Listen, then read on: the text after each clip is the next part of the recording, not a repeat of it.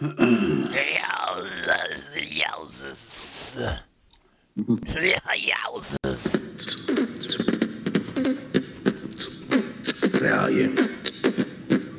Amani, track. There goes your theme music right there.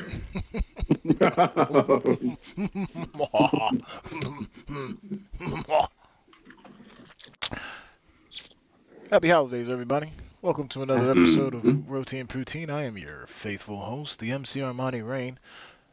Look at that, I pointed the right way. To my left or right, depending on your screen orientation, is the T.R.A.C.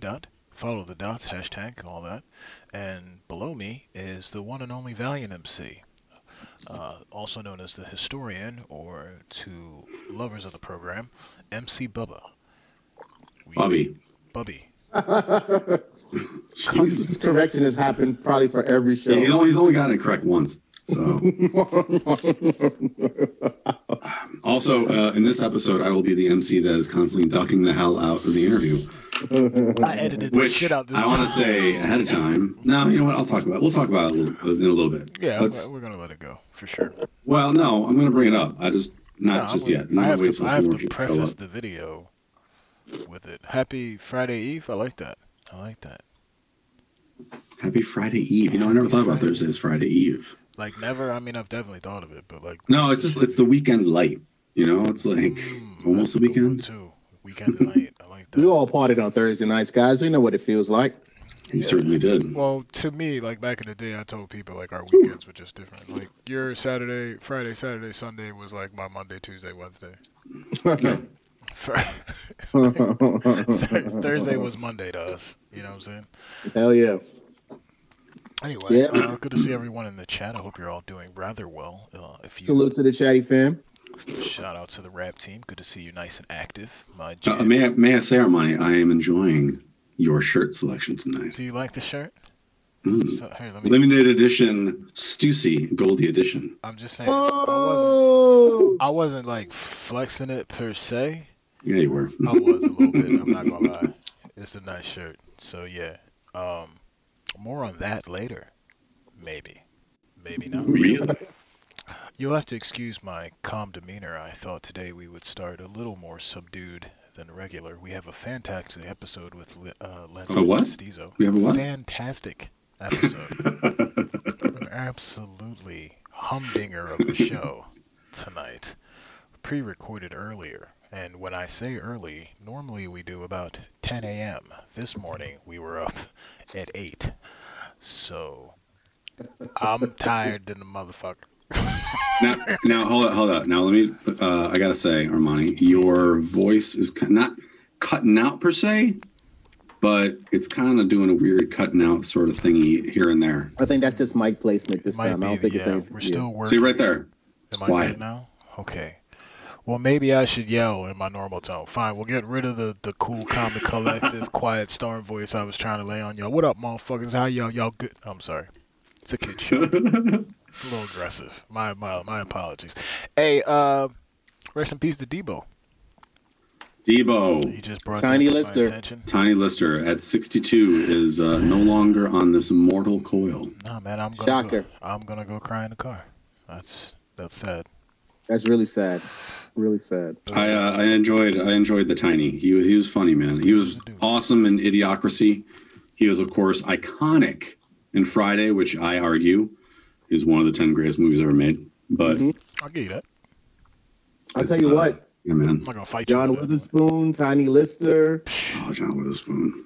I think there will be and there will never be a Friday reunion now because one of the key players, two of the key players are no longer with us. So I'll be interested to see how do you rewrite those situations. You really can't. Well, the heart of Friday was Ice Cube and Chris Tucker. I mean, you could. It's just obviously it's not going to be the same. Right. I mean, you could. It's just not the pivot. You couldn't do it anyway because Chris Tucker won't do it, and he's not funny anymore. Not to take this somber moment and just shit on Chris Tucker. He's a fantastic gentleman. I wish him the best. Mm-hmm. Did you see his most recent stand-up special? I gave it the 10-minute Oh no. And then I got past. What do you mean? Like he just dropped something within recent time? No. So I think it was like last year or something. Wasn't It it? was like last year, or year before. The white suit with the white suit. Whatever it wasn't funny. We give every comedian, I'm sure a lot of people do. We give you the 10-minute rule. Sure. You get 10 minutes to make me bellyache. If that don't happen, then I'm out. That new Kevin Hart special. I was like, I had an argument about this, and then I thought about it, and I was like, yeah, no, I agree. It's not that good, man. And he's got some good specials. I don't know. I don't want to take away from. I wouldn't say horrible. It was his attempt to return to form. Let me preface this by saying I think Kevin Hart is an extremely talented, obviously successful human being who can miss one. You know what I mean? And this one, I still laughed. There were some things that I were like, I think you're past the edginess at this point. Like, that was downright offending a little bit, but whatever. Well, there's a certain style that he always does that I always look for, and he kind of strayed away from it, to be honest. That's the only thing. He was trying to return back to like what he used to do. You're just not that dude no more. So right. I honestly thought that the special before that, where he was kind of in the round, I thought it was a really good special. I thought it was his best special he's had in a while, and I was kind of hoping that this one was going to be good because it was going to be a little more intimate, But I don't know, man. It just fell flat. Yeah, Dilly, you're right. Those jokes about his kids were like not. Yeah. Ironically, he was trying to do edgy jokes, I guess. Ironically, the funniest person who used to talk about their kids used to be Bernie Mac. Now, yeah, well, obviously, rest in peace, Bernie. Bernie was the GOAT for sure. It was Bernie and Dave Chappelle were the two, like up there with Richard Pryor and Eddie Murphy and yada. But I'm talking about like kid joke, like to jokes about kids. Joke about kids. Like it was Louis C.K. as well. Was really. Oh good. Yeah. But then when he got his shit on him, those jokes became weird. So it was just like, he was talking about being naked, not showering for a week, and soaking himself in whiskey or something like that. Yeah, like when he didn't have the kids. Even like when he was talking about his kids hooking up, and like that was a weird moment. I was like, I don't like that joke at all. But other than that, before that, all his kid jokes were really, really funny. It's about as funny as Bill Burr and his wife jokes. So, but Kevin Hart did it, and it was just kind of like, it feels weird, man. Yeah, and I was kind of happy that he was like able to put something out pretty quick. It seems for the whole COVID situation. And I think that's probably what it was too. It wasn't so much. It was the fact that he waited to show it to everybody he had COVID. And I was just like, you sure you want to do it like that too? That kind of just knocks people off the game a little bit because he's far enough and away from people while he was performing. But just the idea that he didn't have his mask on or whatever might have drove a few people a little eerie a bit. So they were too soon for COVID jokes. In his place on top of it too. So. Too soon for COVID jokes, in my opinion. But whatever. Right. That too. Look, it's putting pressure. Dave Chappelle and Deion Cole, as a matter of fact, actually even Hannibal Buress at this point have put the pressure on comedians because they've all put out work while this COVID situation is going on. They found a way. So that's that. But anyway, we've got a really good interview with Lensman and Steezo. We had a bit of a time situation going on. Obviously, Lensman is in the Netherlands and Steezo was in Hong Kong, so we were all trying to coordinate. And also, there's some technical issues that were going on because of where they are and yada yada yada. So I edited this one a little more than normal, but it is still a fantastic episode. We are still extremely gracious for them coming through and speaking. They dropped some gems, y'all. They dropped some real proper moments and explained for sure. Yeah. Like they hear the music story outside of us. You know what I'm saying? Like outside of the US. And then afterwards, we've got he was the president of Fifth Element. Yeah, shout out. After that, we've got some music to play as well from him, and some other things we'd like to talk about. So, with no further ado, unless you gentlemen have something else you want to lay down, we will be active in the chat. I was just going to say that I ducked out way more than I wanted to, and I'm very bummed out about this, actually, because I was really looking forward to sitting into this conversation, and I got called away several times during this whole thing, and I feel like kind of bummed out. I don't know. So if you don't see Valiant next week, that's why he's on punishment. I got fired. Yeah. But excuse me, sorry. Are you okay? Like, Yeah. not you, him. He's you're obviously not okay. You are really upset about the situation. It's not that we're big. talking about it I'm also behind it. real tired too. 'Cause I'm like, Yeah, so I've been up since 7. Why don't we stop talking about what we're doing and you guys watch the show? How about that? Ladies and gentlemen, we present to you the Len and Dan Steezo Yeah, episode. all right. killing it. Roti and poutine. Rawr. Yo, what's goody, what's goody? Rawr. Welcome, good morning, good afternoon, good evening, wherever you are tonight. We are across the globe right now. It is the MC Armani Rain, my wonderful co-host, the T.R.A.C. The historian himself, the valiant MC. We are live and direct with people who really need no introductions. Lensman, Steezo, and Valiant, why don't you do the honors of introing these men properly? All right. Well, for me, Lensman and Dan Steezo represents something that in drum and bass we haven't seen in a while, and that is a distinct DJ MC pairing. We haven't had like an ongoing pairing like this since, like I'd say, Bookham and MC Conrad, and it's kind of cemented by this new release that is coming out in the North Quarter, the NQ State of Mind LP, which comes with an accompanying mix by the two of them of all North Quarter music. And we haven't seen that kind of thing since. Literally Good Looking. And of course, both of these men on their own have significant bodies of work that I, again, need no introduction. So for me, as an MC geeking out over the fact that this DJ and MC pairing has been going on for so long, I love that. So I'm excited to have these two on the show for sure. Welcome, gentlemen. How you doing? Yo, thanks for having us. Yo, that was a good intro, man. Flowers. Yeah, We worked on that for like 3 hours. Really yeah. He was practicing in the mirror this morning. Sure. Yes, man. He had to get it right. He called me, and I was like, "Nah, you got to do it this way." You know, it was like a whole thing. But here we are, man. Intercontinental. There's all kinds of crazy things going on right now. We've got Canada up. I mean, this mirroring thing is wild. Canada over there. We've got New York over here. We've got the Netherlands down there. We've got Hong Kong over there. We are pre-recording today, so another pre-warning, because I seem to say this every single time in the intro, and then you guys don't listen. We're pre-recording, so every time you type they're gonna be asking you questions. And Don't then worry. that we don't answer you, it's because we're not live. So stop asking. Why is Steezo not answering my question? I said hi. Like, What is your favorite food, man? What is your all favorite right, food? so let's get into it, and that is the question of the hour. Who should I start with? We'll start with Steve. You said it like 3 times. I feel like you're very ready to answer this question. So, what is your bucket list food, sir? No, I think I was watching one of your recordings like last week, and I think you asked that question. So I was thinking about what your answer to this question are you going to ask me, right? Roti and poutine, we ask every single time, man. Yeah. So the big thing here in Hong Kong, it's always hot pot, hot pot. Oh yeah. All right. Yeah, and then you go hot pot, but you go crazy on the chili, and the chili is not the chili from Sichuan, China is or Chongqing. There's like a different part. It's not in Hong Kong. It's far away from here, but they add not only spice, but they add tongue numbing as well. So it's ma la. They call it ma la. So ma is, I think, the tongue numbing, and la is the spice. So it's tongue numbing. So it's just you don't feel anything anymore, and that's the crazy shit. You just go hot potting all the time, and of course you drink a lot of beer.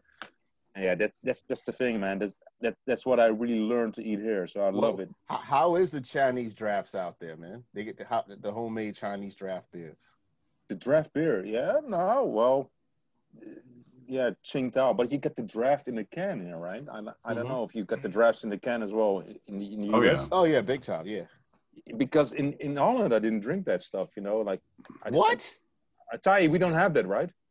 In Holland, like cans is seen as like I don't know, lower quality. In a glass bottle. I mean, draft in a can. You have it in Holland or not? Oh, draft? No. Draft style in the can. I'm drinking it at Carlsberg. Well, yeah, like Boddington's and Guinness comes with like a cartridge inside. So when you open up the can, it like. No, it's just a normal can. It's just a normal can. and it's called Carlsberg Draft. So yeah, I like that. Oh man.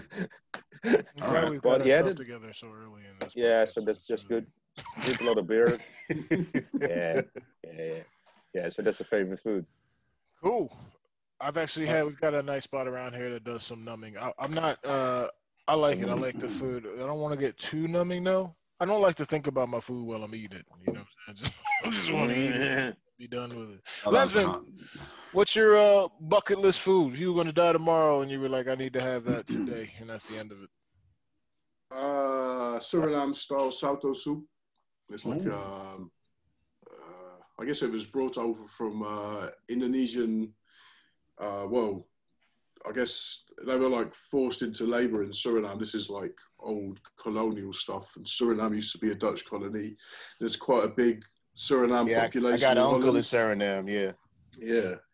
So the cuisine in Suriname is kind of like fusion, like mixed stuff, and like you have I don't know, Javan population there, and they brought over the salto soup. It's like a chicken soup, and it's you put like you make like the. It's like what do they call it? Like the I don't know, just like the soup, the broth, and then you make a bowl with rice, and like you put loads of different bits into it, like was it like chicken, kentang, it's like the fried potato chip things, an egg, soy sauce. Sounds like bibimbap almost. Scotch bonnet pepper. Damn, I can't remember all of the things off the top of my head right now, but it's one of my favorite foods. We're live and you're on the spot. It's not a big deal. Yeah. I've also got to translate from Dutch into English, you know what I mean? For So sure. it's Like, man, we came for the Lensman episode, but he couldn't explain that soup, so I'm gonna go.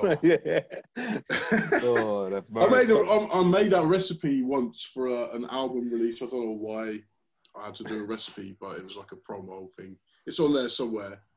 So we'll hunt that down. Was it like on the back of the record? That would be sweet. No. The old school style. Ingredients used to do that. They used to do recipes with the releases. I didn't know that. Yeah. Right. That's crazy. All right, cool. T, what was your food of the week? Oh Lord, it's not even over yet. Don't even ask me. I don't even know right now. Oh my! Every week we do this. I don't remember what. How many episodes? Like 10, 20, 30. It's like 20 something episodes, and you acting new. I'm acting new because I can't remember. Yo, it is early in the morning. I mean, yeah. It was something it was this dope ass sort of minced pork stew sort of ordeal. that is a vague description if I've ever heard one. Yeah. It's just like mincemeat and like yellow rice with a bunch of vegetables. Yellow rice, that's good. Yeah, Spanish rice. And Spanish rice. Yeah, it was proper. It was fast. It was done. I got up. Fast is always good. That was it. You know what I mean? Spanish rice in what way? Because in America, when we refer to Spanish rice, it can refer to a lot of things. So like dirty rice. Like mystery yellow stuff. got, I don't know, just yellow rice. Well, there's saffron rice, and then you've got Spanish rice, which is more paella. It's not fried rice.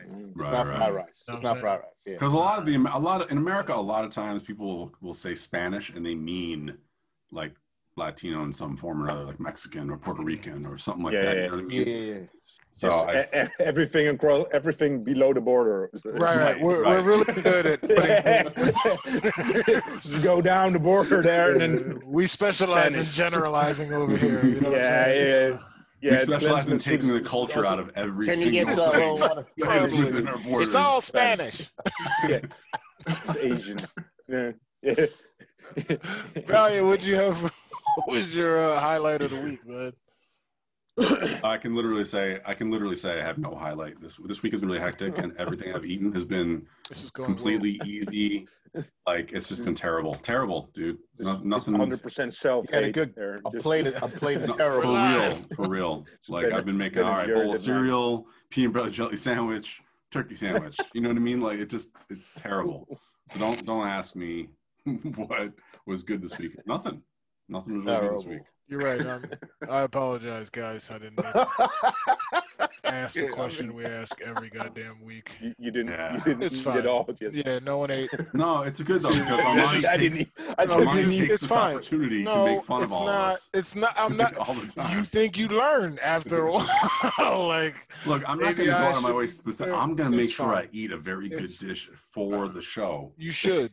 I'm I know, dedicated. but What? some- That's a good idea. Yeah. I see you're not Sometimes we don't have dedicated to our time. pod. You're not dedicated to the podcast. I got it. A lot of eateries are closed down. This is bullshit. Watch We the got Anthony 2 Bourdain guests. episode and then We've- retell So- a story.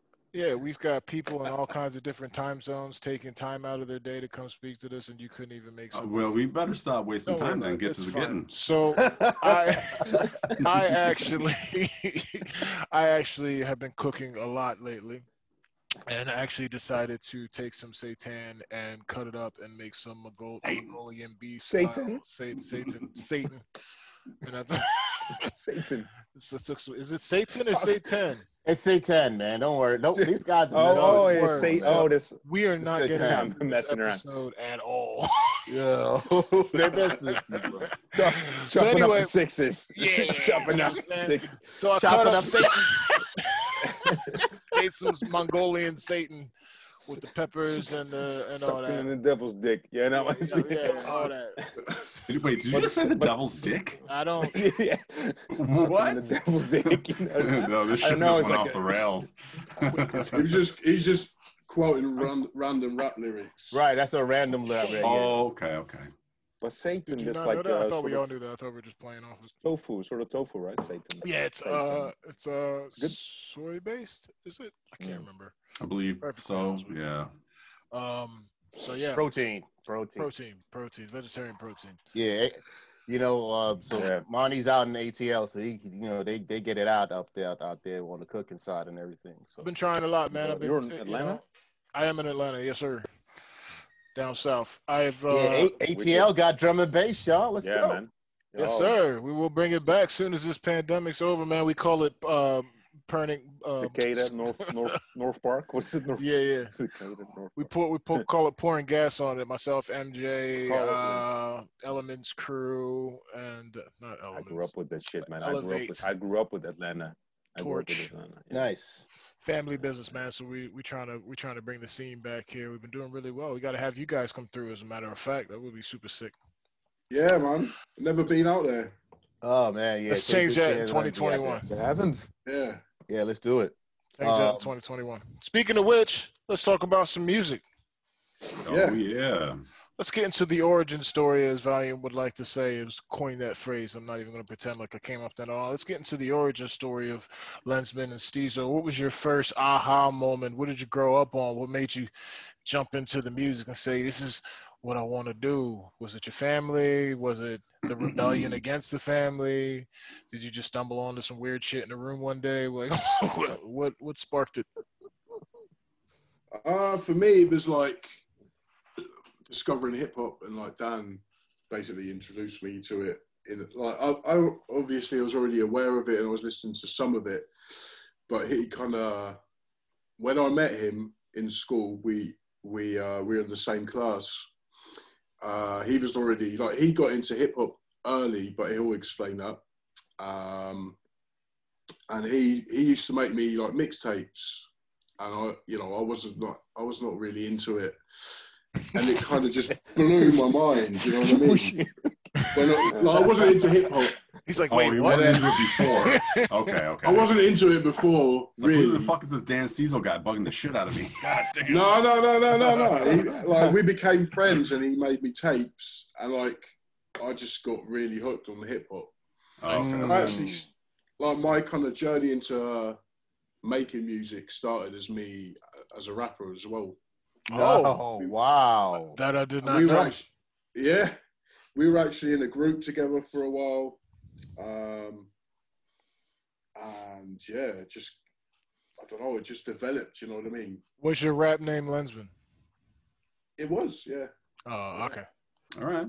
Yeah. I thought you were gonna I get just like kept something. it. I was MC. I was You know expecting what I mean? another name. Yeah, I was real excited to hear what that No. alter ego was. No. I do remember hearing Steezo on one of your mixes referencing going all the way back to the mixtapes from when you were young. So that kind of took care of that for me right there. Yeah. At what point did you guys decide that drum and bass was something you wanted to run with? Well, I guess like with drum and bass, I returned the favour because my mother lives in the UK, right? And I was like heavily into hip hop by then. We're talking kind of mid-90s now. And yeah, my friends in the UK basically introduced me to it. They were into like house and techno before, and I wasn't really feeling it. Mm-hmm. And then they started playing like tapes by Booker and Conrad, for instance. And then they started buying the records, you know what I mean? And I was kind of interested in just the turntables because of hip hop and everything. And the jungle and drum and bass stuff kind of just had that same energy for me, the same attitude. And I started listening to it, started buying it.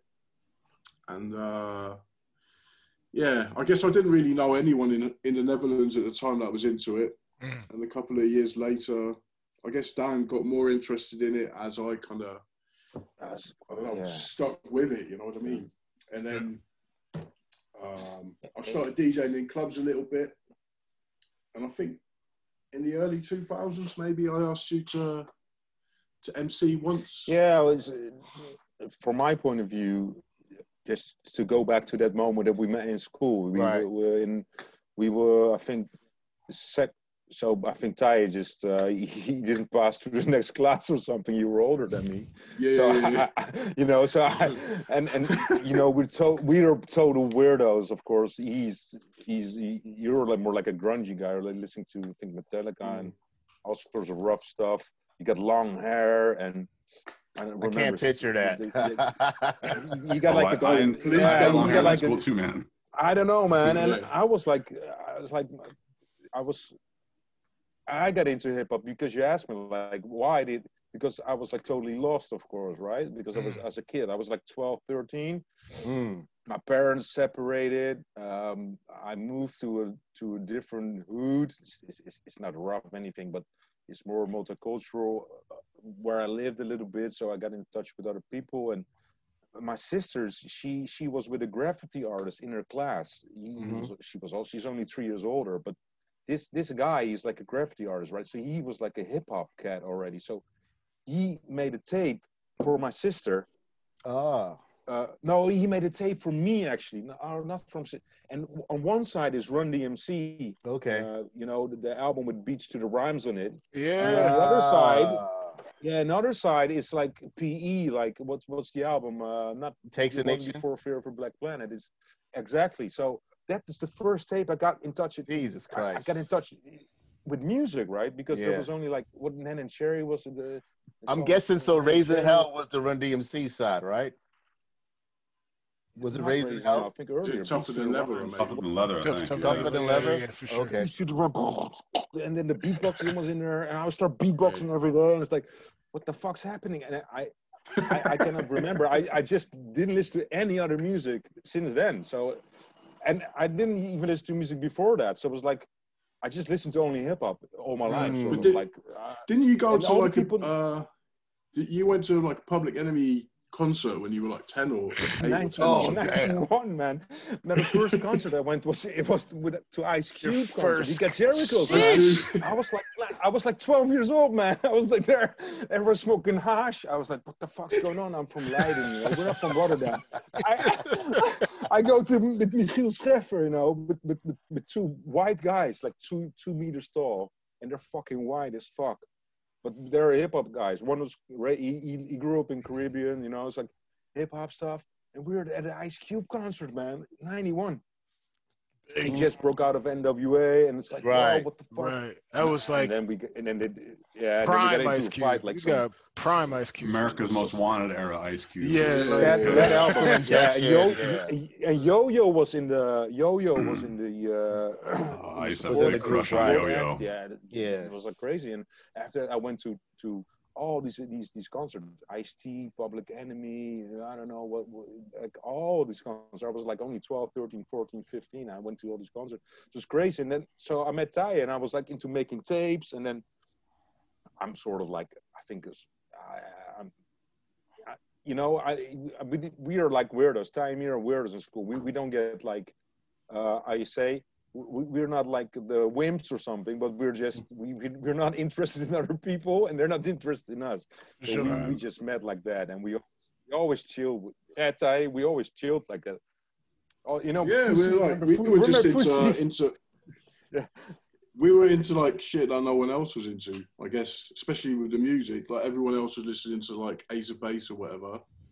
You know what I mean? And we're like, we're like Wu-Tang, Mobb Deep, whatever. I remember like in school as well, we used to have like when we got into like the second half of like the high school system, we had like a basement and we could play music at break time.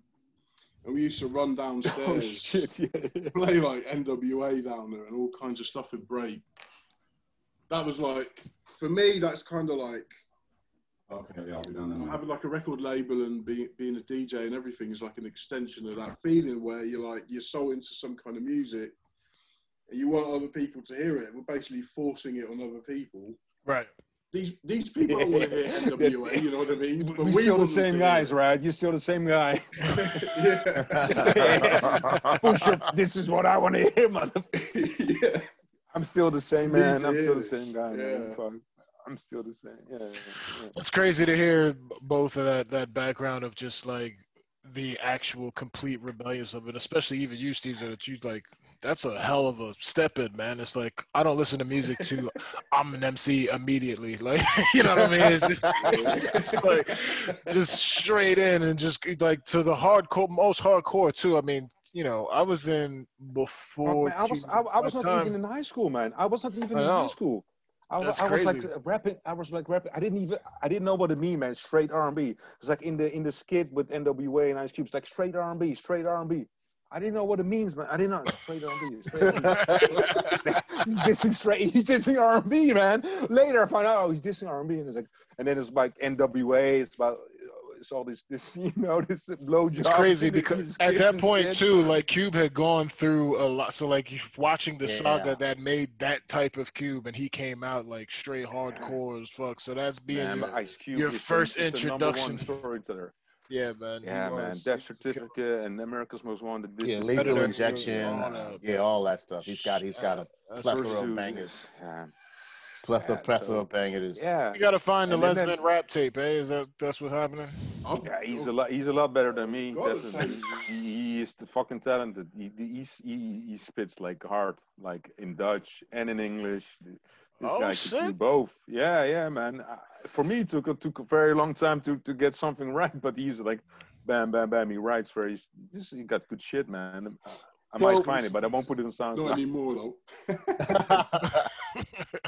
So, was it the MCing that influenced into the production side of the world for you, Lensman? Like, how did that? No, not really. I mean, as I say, I guess we met when I was maybe 15 or something.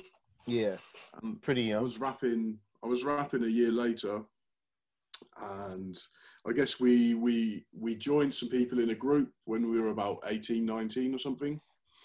And the guy was making beats, like the kind of the leader of the crew was making beats, and he had like Atari ST and with Cubase and a sampler and stuff.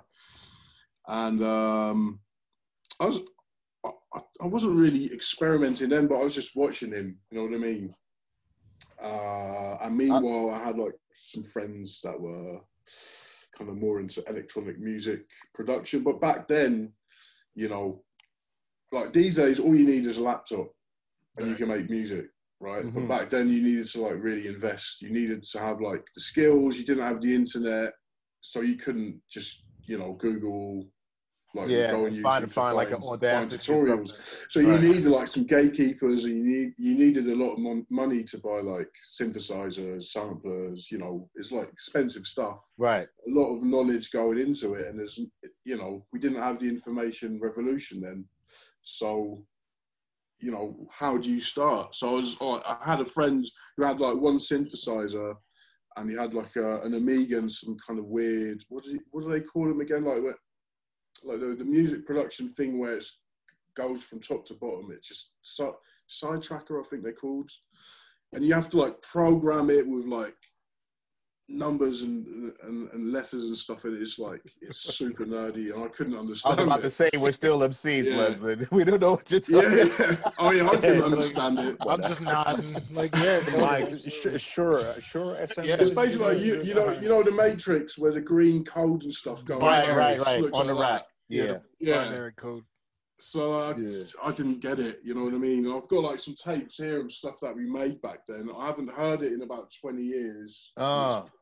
It's probably horrifying. That's kind of how I started out, just trying DJing. And in the early 2000s, the internet had become a big thing. Computers had become better, so you could just, you could get Fruity Loops and the computer and some samples, and you could make something out of it.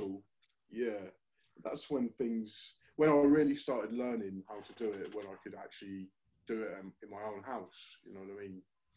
Before I had to go to other people's places that had the stuff, and it wasn't until the early 2000s that I had like my own setup. And I think in 2000 most didn't even think you could have a studio in your house, which is crazy, because every studio I've ever been to, even like from the days of Busta and all those guys, I was in somebody's apartment doing that, and they turned their whole apartment into sort of a studio ordeal. But it was like huge boards. Oh yeah. And you know what I mean? And the booth was set up nicely, and it was the living room, everybody was just smoking weed. So you didn't think about it as an apartment or whatever happened.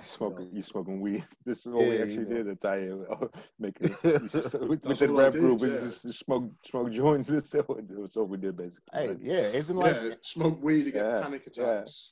Yeah, about to say, isn't like the Netherlands and Amsterdam that's like weed central when we was young. Everybody, the weed out here is too strong. But I guess it's like that in the States. Yeah, we've caught up. That's what I can say. The scientists took over for sure. But the funny thing is, guys, if I think back about the time, Ty, when we were young, not 18 yet, right? And there's coffee shops everywhere. So you stand in front of a coffee shop, and you're gonna stand there on a Thursday, because Thursday is a double day. So you get, if you buy 25 euros, it's 10 euro. Double day. You get 10 euro for free hashish with it. So it's a double day. So and then you stand there, you're 15 or 16. You say to a guy who's walking in, "Hey, can you buy me 10 euro for a weed?" And then you get like 20 euro of stuff, right? So. Yeah, it was crazy. It's just not fair. Yeah, the closest I ever came to that was double day was us. Is like you get caught with 10 grams, you get double day, man. Double day. You get jail. Yeah, think about it. Yeah, I remember when I was first heading into Toronto for a couple of years, and one of the nights there was like a smoke spot around the corner from the Kensington Market area, and I remember we can go in there and smoke. And when I went upstairs, I was blown away at how everybody was just jointed away. They couldn't sell in Canada. They can't sell smoke, but they can sell you the seeds to grow your own, along with other things, along with paraphernalia. I didn't know that. Yeah, that's how it was. That's how it was then. Yeah, at one point you could have walked around with one of the smoke shops did like a fusion of a milkshake with weed in it, and they had to stop doing it because people was walking out doing some wild shit. Unaware. Yeah, but that they was all messed up and all that. Why you keep it's full legal now, baby. Yeah, it's fully. Fully. Yeah, it's weird. It's that was back when it was kind of decriminalized. Mm-hmm. So it was like a nebulous time. Now it's like it's fully legal, but it's in a way it's even more nebulous now because they legalized it and then figured out everything afterwards. So as far as like all the rules about selling it, all the rules about like growing it, all that stuff they figured out after they legalized it, and it was a huge mess. It still is kind of a mess. It's probably going to take another year or two to figure out. So. And look at us in the States; we're still trying to figure it out now. So should we legalize it or should we not? And so it's I don't know. Well, I had to step away. Sorry, they came and picked up a body, so I had to help load it in. I wanted to get to musically speaking. They have no idea what you're talking about, but yeah, we'll. Yeah. I work and live in a funeral home, guys. So that's the deal. But I wanted to get to Lensman specifically. What led you to that specific drum and bass path that you currently occupy? Because you and North Quarter in general is identified. I don't like to use the term liquid, but more with that side of drum and bass. So what was it that drew you to that side of drum and bass? At what point did you sort of commit to that particular lane? Is there a Lensman jump up record anywhere? Is what he's asking. Well, kind of. There is actually, but yeah. And can we have it? It was released, kind of. It's not really jump up. It's called Bear Trap. It was like a tribute to DJ Die. Oh, okay. Oh, so like full cycle style jump up type. Yeah, okay. yeah. It's not like full jump up. It's not like Aphrodite kind of. Anyway, yeah. So I was into hip hop, and my friends into house and techno, and then they started. I was just there chilling with them, and I remember someone walking in the room with like a live mix from Bookham and Conrad, and that kind of appealed to me because of the MCing, because of the broken beats, kind of, don't know, just gave me that feeling of hip hop. And I think like in my kind of drum and bass taste, hip hop's always been a part of it. Being kind of, like parallel to it in a way, the first kind of records that I bought were quite diverse, but I think the first drum and bass record I ever bought was a Pesce remix of LTJ Bookham Music. So that was already kind of like in that direction. But in that time, drum and bass evolved quite a lot and quickly, So it hasn't evolved as much in more recent times. But I was buying like stuff on Full Cycle or Metalheads or Prototype on V recordings, and then shortly after that, around about 98, I got into Ed Rush and Optical when they were doing, like Wormhole and stuff before that. I got into Dillinger, like he was like one of my biggest. One of the dons, loves, in terms of drum and bass, especially in the later 90s, kind of Hard Noise, Strontium Jazz remix, what's it called on Prototype. Light Years was one that I really liked. Stuff like that, kind of really heavy drums. And then, I was kind of into all that. And then it was like Caliber and How You Make Me Feel by Marcus Intellect's SC Files, and that was kind of like, for me, that was like a revolutionary moment because it had like the vibes and the good looking stuff, but it had like tough drums and stuff. Right. I don't know, and that was kind of like a bit of a moment for me, and I think like in general in drum and bass that was like a turnaround moment because towards the late 90s it had become quite dark. Right. Well, what's interesting is around, not only did it become quite dark in the late 90s, like atmospheric drum and bass died. Like you were saying, had kind of like lost a lot of its jungle and like sort of hip hop and soul roots. And it was like very space age, but like it didn't have drums. It was almost elevator music. Yeah, it was weird. The drums started getting kind of, I don't know. I actually started checking out a little bit. And when pendulum swung too far to the. Not to say pendulum. Actually, that's not what I meant. It was a terrible. That's not what I meant at all.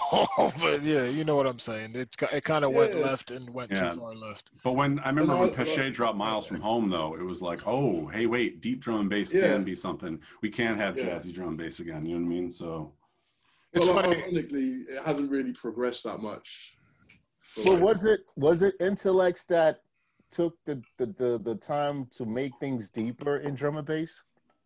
Was it him initially? Now that I think about it, we talking about the ST, the How You Make Me Feel record. That record, to this day, I still can't describe how I feel about that record. You know what I mean? It's just when I hear it, I automatically, and for me, I think that was one of the first ones that made me go, all right, this is it. This is where I'm glad we're headed here. And I don't know if he's like solely responsible for it, but I just remember when that record came out, it was like a moment for me. Yeah, because something clicked that I didn't really realize.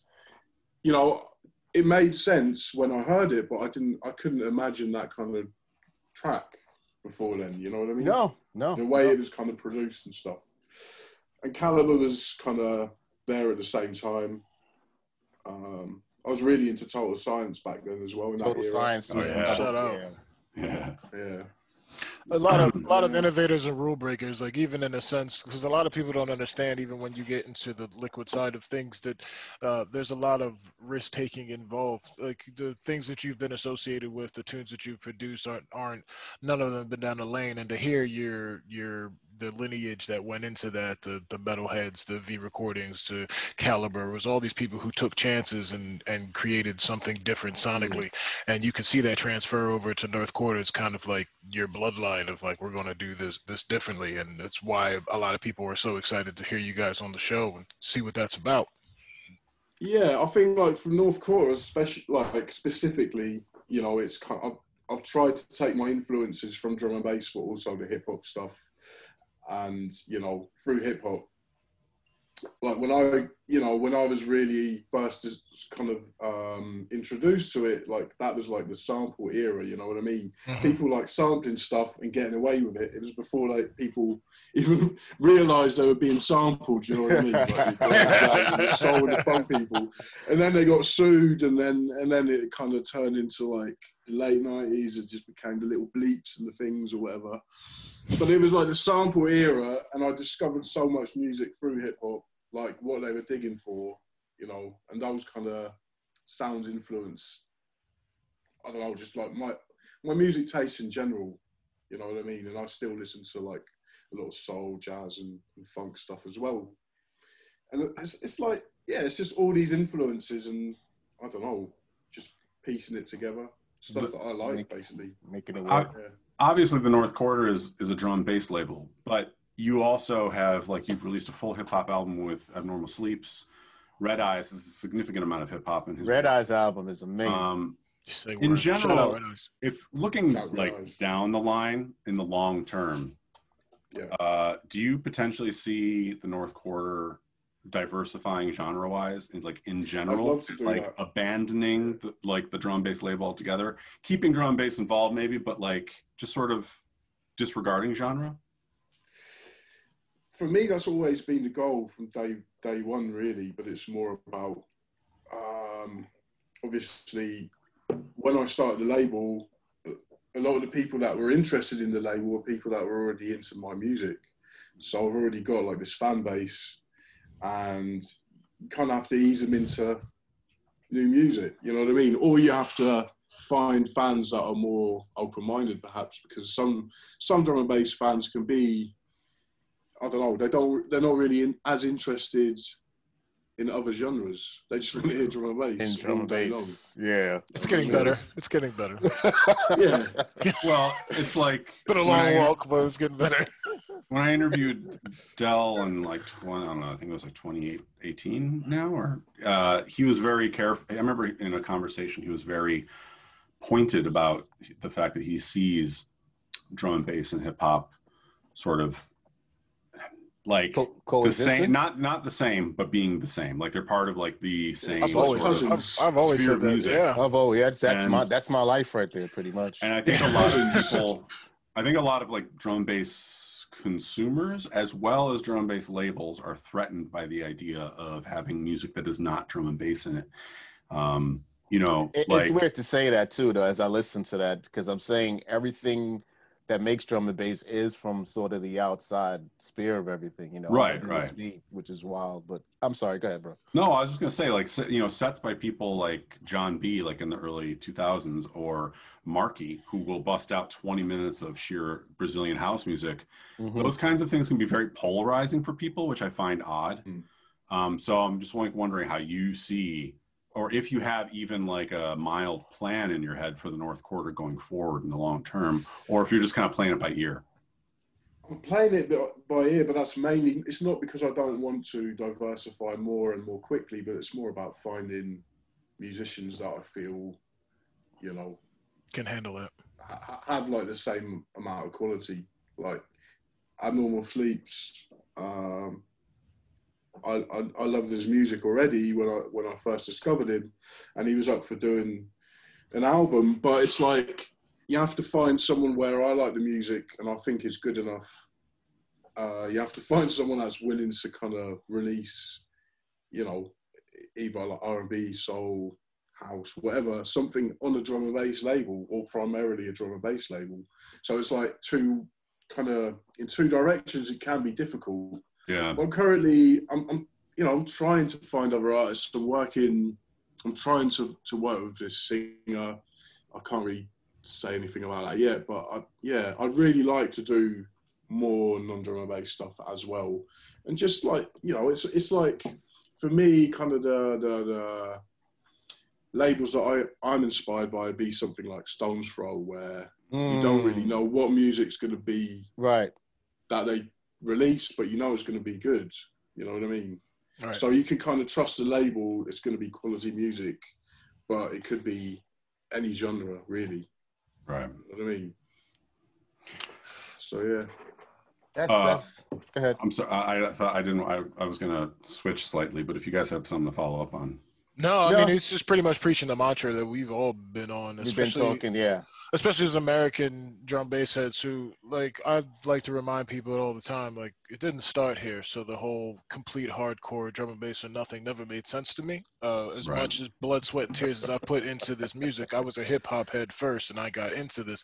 And to watch the parallel between the two, and at the same time, they're both very protective of its core. So I understood both sides of it, you know, but it was always like watching the two of them run side by side.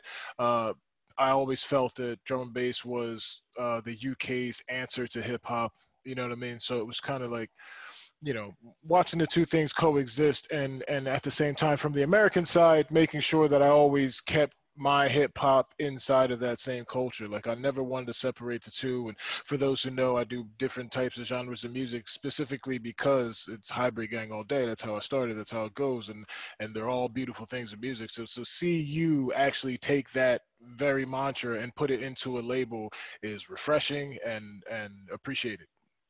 It's basically nice, thanks. Yeah. Dan, no, for me, it's just. Go ahead. Yeah, no, sorry, I didn't have anything really. Dan, can we bring Dan, where you at, Dan? Where'd you go? I was just going to ask him something. Where did Dan? Oh, there he goes. He is. There he goes, Dan. Okay. Dan, I was going to say, you obviously are as an MC are obviously much more influenced by hip hop than anything. I think that goes with the three of us. At what point, when you started emceeing for drum and bass, did you always have in your mind that you were going to take a hip hop approach, or did you start out by emulating any guys from the UK? No, Ty asked me to play on a night in our hometown in Leiden, in Keytown. He played me he was opening up for Aphrodite, I think. So I was like, Ty, we were just doing our hip hop stuff all the time. But he was DJing on vinyl. He's doing the drum and bass DJing. So he's like, yeah, then just come on the mic. I'm just gonna do like drum and bass set, just rap on it and just see how it goes, right? And then he gives me a little bit of sort of like, let's say not instructions, but this is what the approach should be in drum and bass, sort of. So my approach is like I do my hip hop stuff, but I just had the pre-written stuff on hip hop anyway. Sort of like I didn't know anything about drum and bass at that time actually. So he just gave me that opportunity to step on the mic, and I was like, you know, I want to be on the stage, to be honest. I just want to be on the stage with the crowd. I love that, and actually I did that a lot. Also, I started with Thai drum and bass, and then we did a lot of gigs in Holland. It's all government funded. You know, you can go to all these crazy little towns and places, do like, I don't know, maybe 50. Don't make us American jealous about this government funded stuff, man. Yeah, but so they support gotta the be arts. honest about What? it. No, yeah, but if you think about it, you think about if you think about was it Armin van Buuren, Afrojack, Lensman, all these guys, they could do it probably because they had an opportunity to play somewhere at some point, right? And people love the music, and then they are encouraged to produce and start continuing doing that. So yeah, we were doing that as well, me and Ty, and we were playing everywhere. And I just love the stage. So my approach was really like I want to be on the stage, and of course I got better in it. I got into drum and bass much when we started doing that and listening to it, and I fell in love with the drum and bass. Culture. Uh-oh. Totally. Oh. There goes a new Steve's Freeze. The Steve's Freeze Steve's right now. Freeze. Freeze. The Steezo Friezo. Stozen. Yeah, the Sorry. There he is. Oh, he's not. There he goes. Back. There he is. Sorry about that. There he goes. No, Yeah, that's fine. so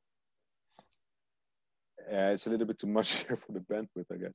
But I fell in love with that, and so when we started, I started giving out the tapes of hip hop to Ty, and then when we start doing this, like he introduced me to drum and bass, and since then we just doing that. And I went away for a couple of years. We did that stuff in Holland to go all these places. We did it from 2003 until 2008 or something, I guess. And then I was asked in DJ Chester's club also to MC, and I started like MCing on house music in Holland, like in housing clubs, in normal clubs. There's also MCs. That's not very normal in other countries, but in Holland there's really like an MC culture also on that type of music.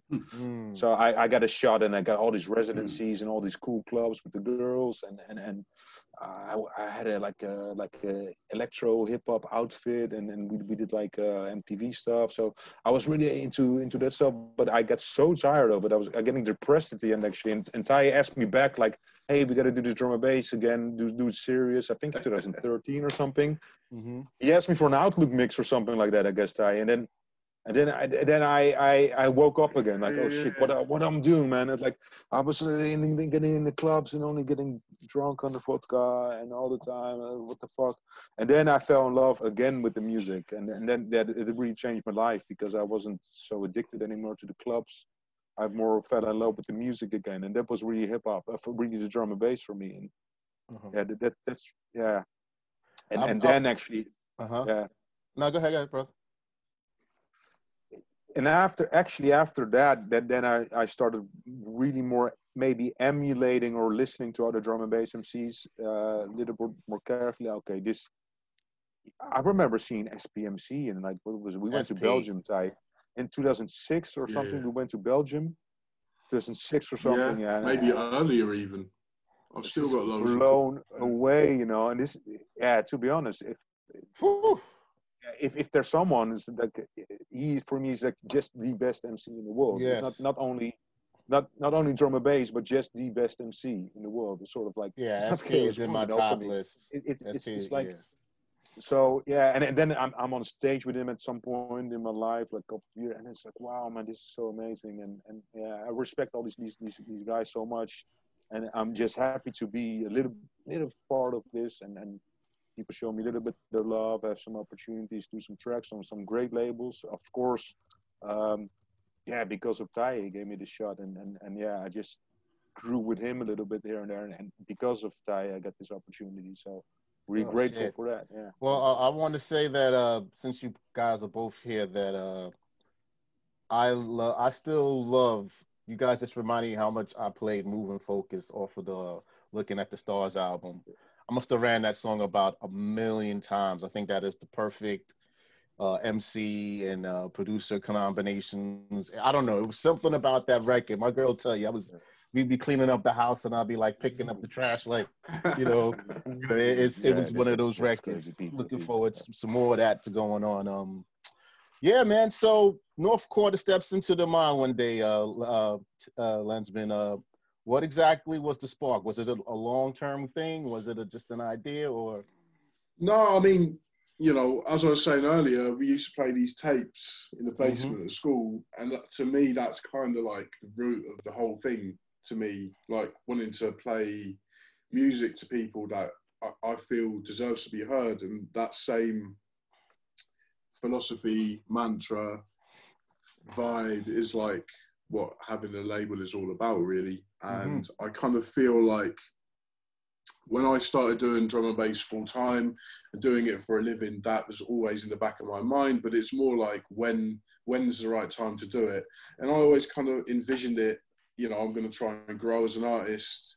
And when I get to a certain level, then would be the right time to launch a label. Right. But, you know, I guess I was with Metalheads.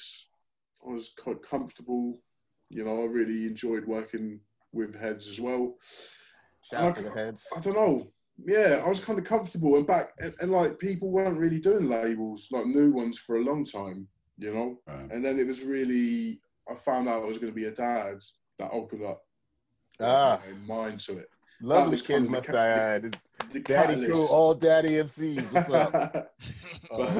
Yeah.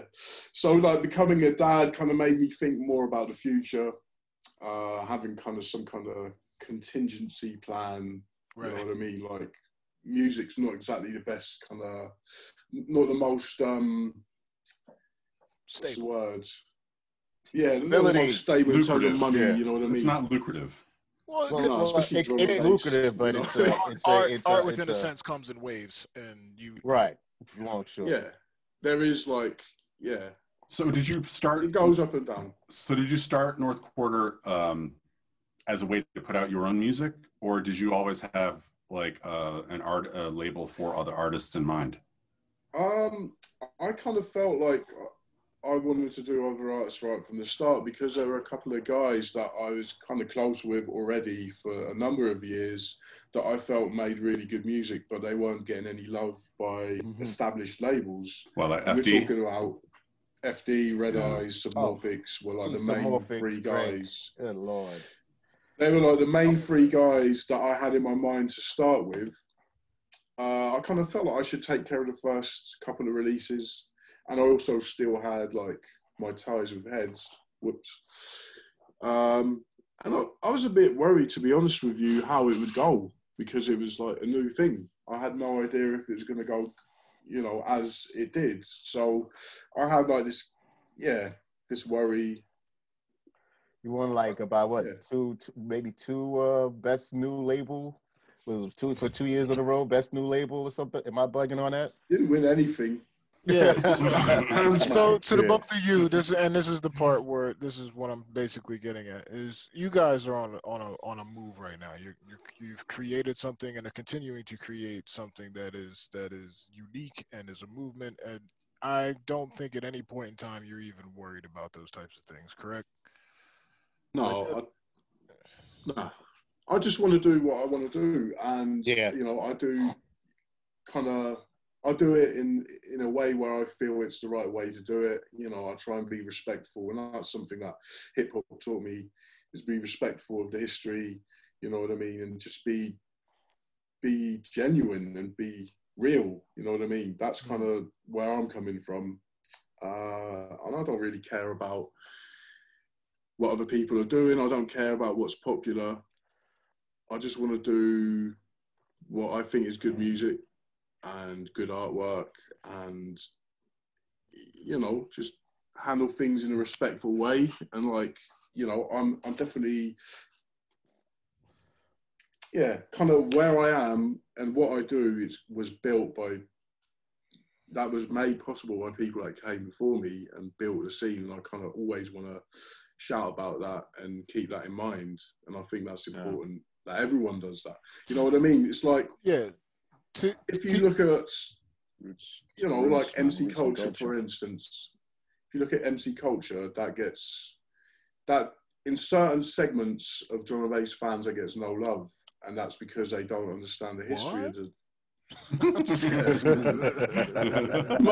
You must be aware of Not this. your segment. This is, you know, it's because people don't understand the history. They haven't been taught the history, Right. so they don't understand it. So they just hate it. speaking of oh, go ahead. I'm sorry, Monty. Just real quick, I also feel this is a quick point. Just as much as there's different levels to whatever you want to call success or whatever, there's different levels to popularity too.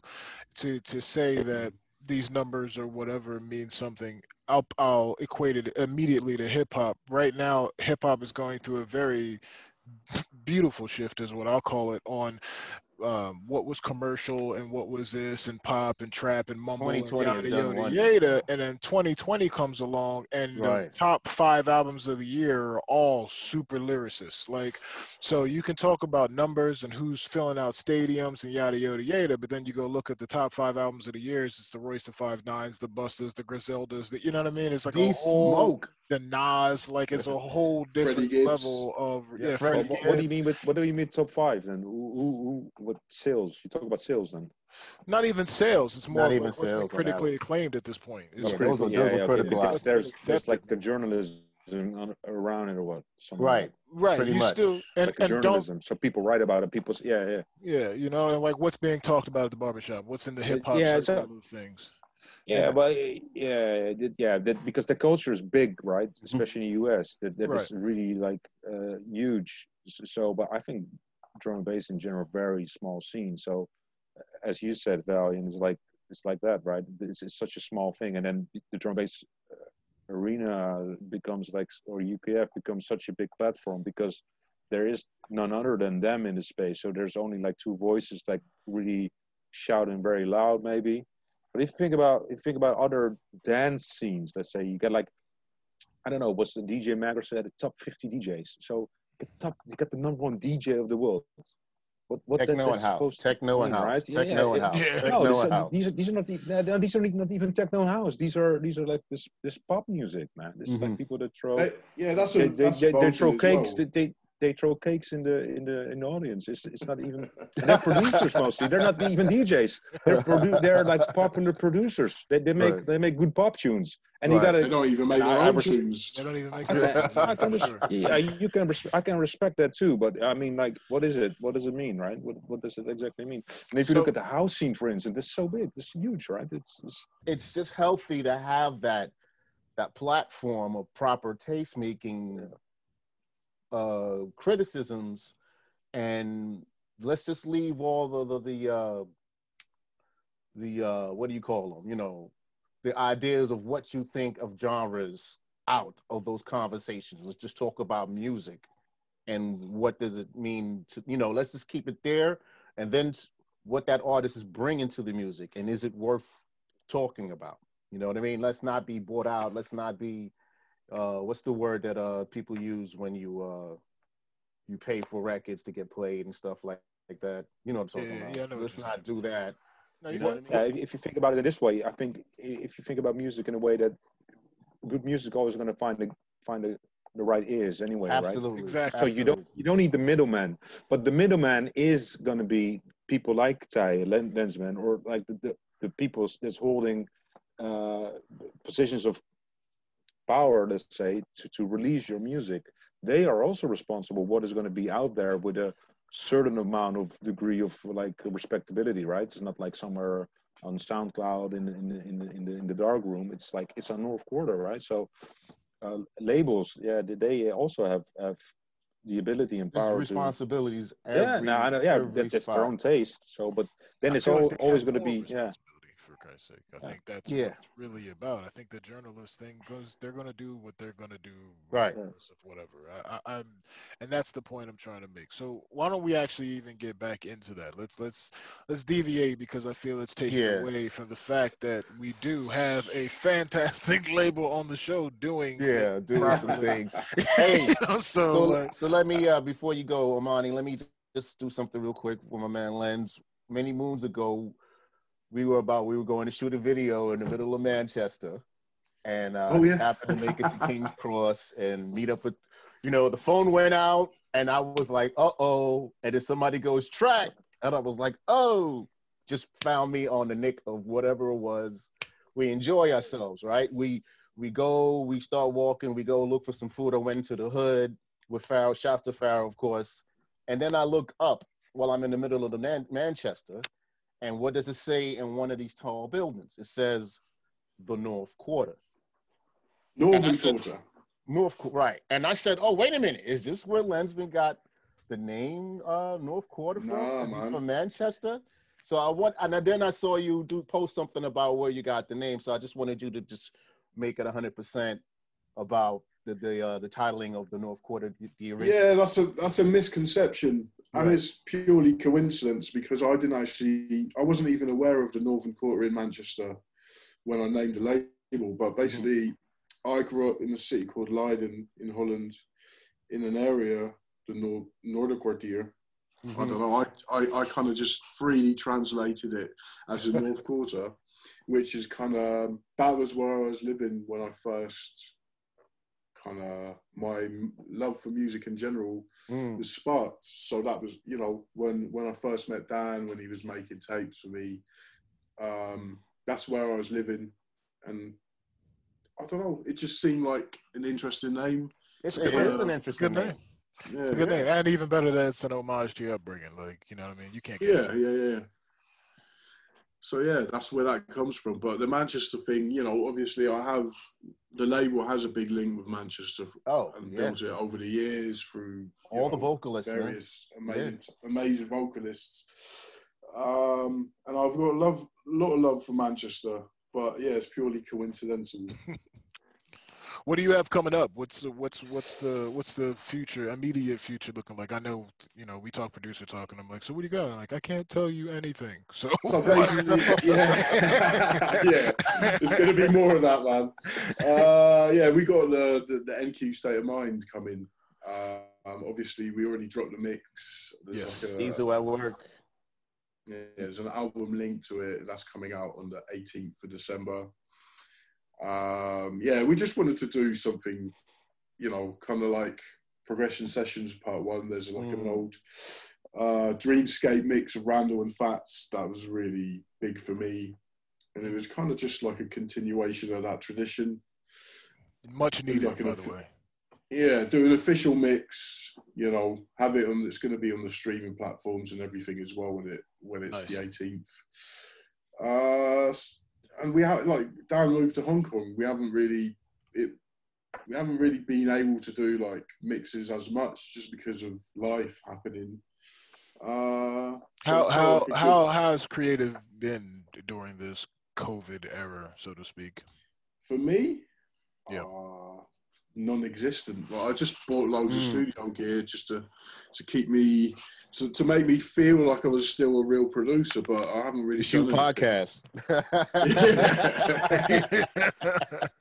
No, it's been weird. Like for me, when I did an album, came out last year, and for me, usually when I do an album, I go into this creative dead zone anyway. But I just for me, that's how it just comes and goes, and I pour my creativity and my soul into this body of work, and then I just feel empty for a while. I just kind of have to replenish. But then, I kind of started feeling like I was ready to roll again, and then Corona happened, and it was just weird. When I kind of felt like it was a good time to step the label up. I haven't felt that creative other than doing label stuff, but it's been good for that. But writing's been difficult for me. It's mentally it's been a very strange year, ups and downs. I mean, I guess for all you guys, for everyone. Yeah, absolutely. We're still navigating it as we speak. Do you think it was a good thing, perhaps, to even help with pushing the label more, with focusing more on the logistics of that? You guys were a blessing in disguise. Yeah, in that respect, I mean, that's just making lemonade, basically. But yeah, the mantra of 2020. Yeah. Yeah. Yeah, I think, probably the most positive thing that you could kind of take away from this year is that it's given everyone time to reassess life and things like that you find important, you know what I mean? So for me, it's kind of made me change certain things in my mind. Moving forward, going to be even more kind of principled about my choices in terms of DJing, what artists I work with, just more, just keep true to myself even more than I was before. But yeah, I'm hoping that it could be an opportunity for the world in general to be better. You know what I mean? Indeed. Yeah. Indeed. I think it's going to be a rush. Yeah. A rush. Yeah. People, it's going to be like, okay, you can go outside. It's going to be like, what is it, lunchtime for school kids? You go outside during the lunch and run out. Steezo, I know you're just like us, man. Like itching to get back on, to see a stage again amongst people. Like that's a feeling. I was on stage. I was maybe 6 weeks ago. I had a very great party here. There is some drum and bass in there's Hong some drum and bass out there. Right here. You've been here, Track, or you've been here? I've known some heads who go out there to go and promote a few parties in Hong Kong. On some but this I've only been once. Yeah. Okay. Yeah. But so you played her? No, I've played there one time. It's a funny story, actually. We were there for less than 24 hours, and I didn't realize we were going to be there so short. And when I was going there, I was like super excited, like, oh man, I'm going to hit all the shops and yada yada yada. Yeah. We landed and drove into a beautiful city, went into literally the most fantastic hotel room I've ever seen to this day. Like just everything wood, lacquered, sculpting, crazy. And like I literally put my bags down, went and got food, went to the party, came back, picked my bags up, went to the airport. And I was like, that's how it goes. Nothing. that was my experience of Hong Kong. Yeah, but if you're here for a while, like what's great about Hong Kong, we have normally without COVID, let's say, but now we're in the fourth wave of lockdown. But like a couple of weeks ago, we could still do junk parties on a boat, right? So I've done quite a few gigs on a boat, like DJing, but also MCing. And last time in Oma, there's like the crazy sort of techno place, but they also do drum and bass ones as well. And it's like Function One sound system. I was there, and nice. Everybody is like, because you cannot go out all the time. Sometimes, okay, the clubs are open again, and bam, like everybody wants to go full in, right? So everybody's like, yeah, I've seen some like venues that are like on top of skyscrapers out there, looking next to bigger skyscraper, and it lights up the whole area. Like it's amazing. I'm like, it's amazing here. But they wouldn't play drum and bass most of the times. But there's a scene here, man. It's a cool city. But it's small, of course. But I can't get. Of course, we want to play live, right? This what I live for. I love playing live. You get that shot like a dog. You got to take a pee, right? It's like, oh yeah, I can see again. It's like, wow. And so I had my shot like 6 weeks ago, so it was good enough for me. So yeah, man. Also, I wanted to say one of my top moments of seeing Steezo in action had to be at Sun and Bass, of course. And it was a record that was coming on, and I think it was me and Favor holding it down, and then the song came on. And I was like, yo, where's Steezo? And then Steezo just flew out of the crowd and just jumped on top and just started rocking. It's like, look at this right here. It was I forgot what record it was, but it was like Guna with Saddle or something. Yeah, with Saddle or somebody. But it was one of those moments that I was like, oh, here we go. Yeah.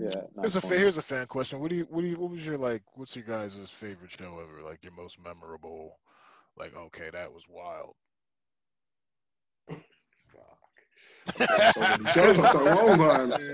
I get that question a lot. I'm like, man, that's a rough one. Like to think about how blessed we've been. But like, there's always that one or two. It's always a recent hot. It's not, sometimes it is a past hot, but it's always a recent. And I always get asked that question when we're in the midst of it. But now that we've been home chilling, like, think back for a minute. Like, what was like the one you were like, that was different? When I was in Berlin, Battalion, I was so fucking high, man. Like FD's girlfriend was hitting me up and shit, but like Fox was there. I was like, that was a great night I had next day. Like, yeah, that was for me like one of the craziest nights. But Ty, you had many more nights. Also, I've had many crazy nights. I'm just trying to think of the best one, but it's like, wow. I remember you told me about you see another country from one side and something like that. You went to South America or something like that, right? Was it? No, one time I played in a festival in Croatia, and it was Echo Festival, it's called, and I played a sunrise set. So saw the sun coming up, but it was close to the border, and you can see Slovenia. I was playing on the beach, you could see Slovenia from there. And they had noise complaints from a different country. That is an achievement. That was like, that's an achievement. Yeah, that was pretty cool. But I don't know, man. There's so many. It's weird. It's weird to say best show because it's hard to say best. It's almost like the others don't matter. But I've seen so many amazing things. It's been a blessing. You know what I mean? Like going to Japan's like always sick. The Outlook boat parties have been like amazing. Some of the highlights there, you know. I don't know, man. Metalhead's album launch party at Fabric, you know. Just say anything with Goldie. He always memorable every night. Do you remember, Dan, when we went back to back? It was me. We did an album launch party in Jesus, I can't remember where it was. Somewhere in Kent. Yeah, Kent, but GQ. I was. Yeah. I went back. Like, it was an album launch party, but no one turned up. It was a massive line. No one turned up. In the end, Goldie had been booked. It was Goldie, Randall, Ivy Lab, Ulterior Motive. It was massive. No one turned up. No one showed up. In the end, I went back to back with Goldie, and Dan went back to back with GQ. So that was pretty cool. Oh, that must have been something to see too, man. What people missed out on that one. That's why all 20 people in the crowd. They're the best 20 people ever. Hey, before I gotta jump out, you mentioned art as well, and obviously North Quarter has a very strong visual component. That's a good so talk about the art as well, because the art on this LP is beautiful. Thanks. Well, I mean, we work with. Talking about art, we work with a Polish design company called Super Super, and I kind of felt like I've got like a background in advertising and stuff.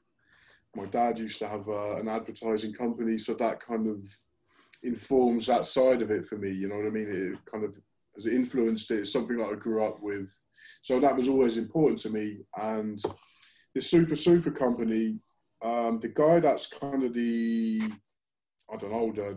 manager of the whole company now, because he's grown in that company since we started working together. But I know him from way back, like maybe 10 years ago or something. I used to do some shows in Poland for a bigger promoter, and he was like, I don't know, his assistant or something. And I met him there and we really got on. And when I'd decided to launch the label, I didn't have any artwork yet. Didn't have anyone. I just knew that I didn't want to use like the same old designers that work in drum and bass, because some people tend to do various labels and you can see like similarity in the artwork. Mm-hmm. So, we did like Dan and I actually did a show together in Poland. And I met him there. He came along. I hadn't seen him in a couple of years, and he was telling me, I'm like a project manager now at this advertising company. We do some sick shit. And that link up after seeing him for the first time in a couple of years or something, that kind of instigated that. But those guys are sick, and I don't really have much to say. They just send the designs. And what are they called again? Super. Okay, great. And in terms of the mix, why was it important to include that in the component of the overall release? because I did touch on that a little bit. Yeah. Like for me, some Well, really important mixes sorry. from back in the That's day. fine. Yeah, Just you- leave for 20 minutes, come God back. Damn it! Here we go. Basically, Nah. what he was Nah. saying is he was just carrying on tradition from. Yeah. Right. Bookham and Mixtapes. Conrad, Randall and Fats basically Right. had some mixes that were very influential to me personally. And, you know, Dan and I have got this kind of mix or tape tradition going back a long time. Like, Right. as I was saying, in school, and then the first mix that we ever recorded, we called that Liquidation. It was like 2003. We did like CD to try and get some gigs. And it was kind of like, that was like the start of our partnership in drum and bass. And that this is kind of, like the first official thing. It's like something I had in my mind for a while that I wanted to do like an official mix. Mm-hmm. So that was, it just felt like cool to have like some exclusive music for that. And I had no idea it was going to be 9 tracks. I thought maybe 4. Turned out to be 9, you know. A few moments later. I will say that everyone was extremely excited to have you guys on. We're extremely excited to have you guys on, man, to just shoot the shit. You know what I mean? We do things a little unorthodox here, as you can tell. That's cool. I feel like there's a lot more to say. There is a lot more to say. I'm good. I have time. I've got time. You got time? If you got questions, that is. If you got... Dan, otherwise, I just keep talking to Dan. We'll just turn off and you guys. I'll let you guys know. You guys can just chat to amongst yourselves. Roll on. Dutch, man. Nah, hey, I've got a question. Steve, do you have any solo projects you're thinking about, hip hop wise or otherwise? Nah, not really, man. This is just moving to Hong Kong is because my now fiance lives here. I met her, and then that's why I moved to Hong Kong, basically. Congrats. But Hong Kong, yeah, thank you. But you know, Hong Kong is a very demanding city. Also, it's KPIs, right? I got these MBOs and KPIs and this work. So for me, unlike for Thai, it's I don't have any stress on doing music. So I don't have any big plans on that. I want to work on track by track basis, I guess. Of course, I have ideas. Okay, it should be concept, 5 tracks, 4 tracks. But I'm just too slow, man. To be honest, I'm just too slow.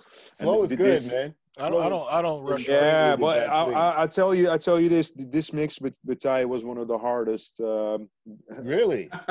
Hardest ones ever. You know, it's like technical difficulties. Yeah. I had to go to the studio. I had to set up the mic here, and it didn't work. And then I had to don't update your OS.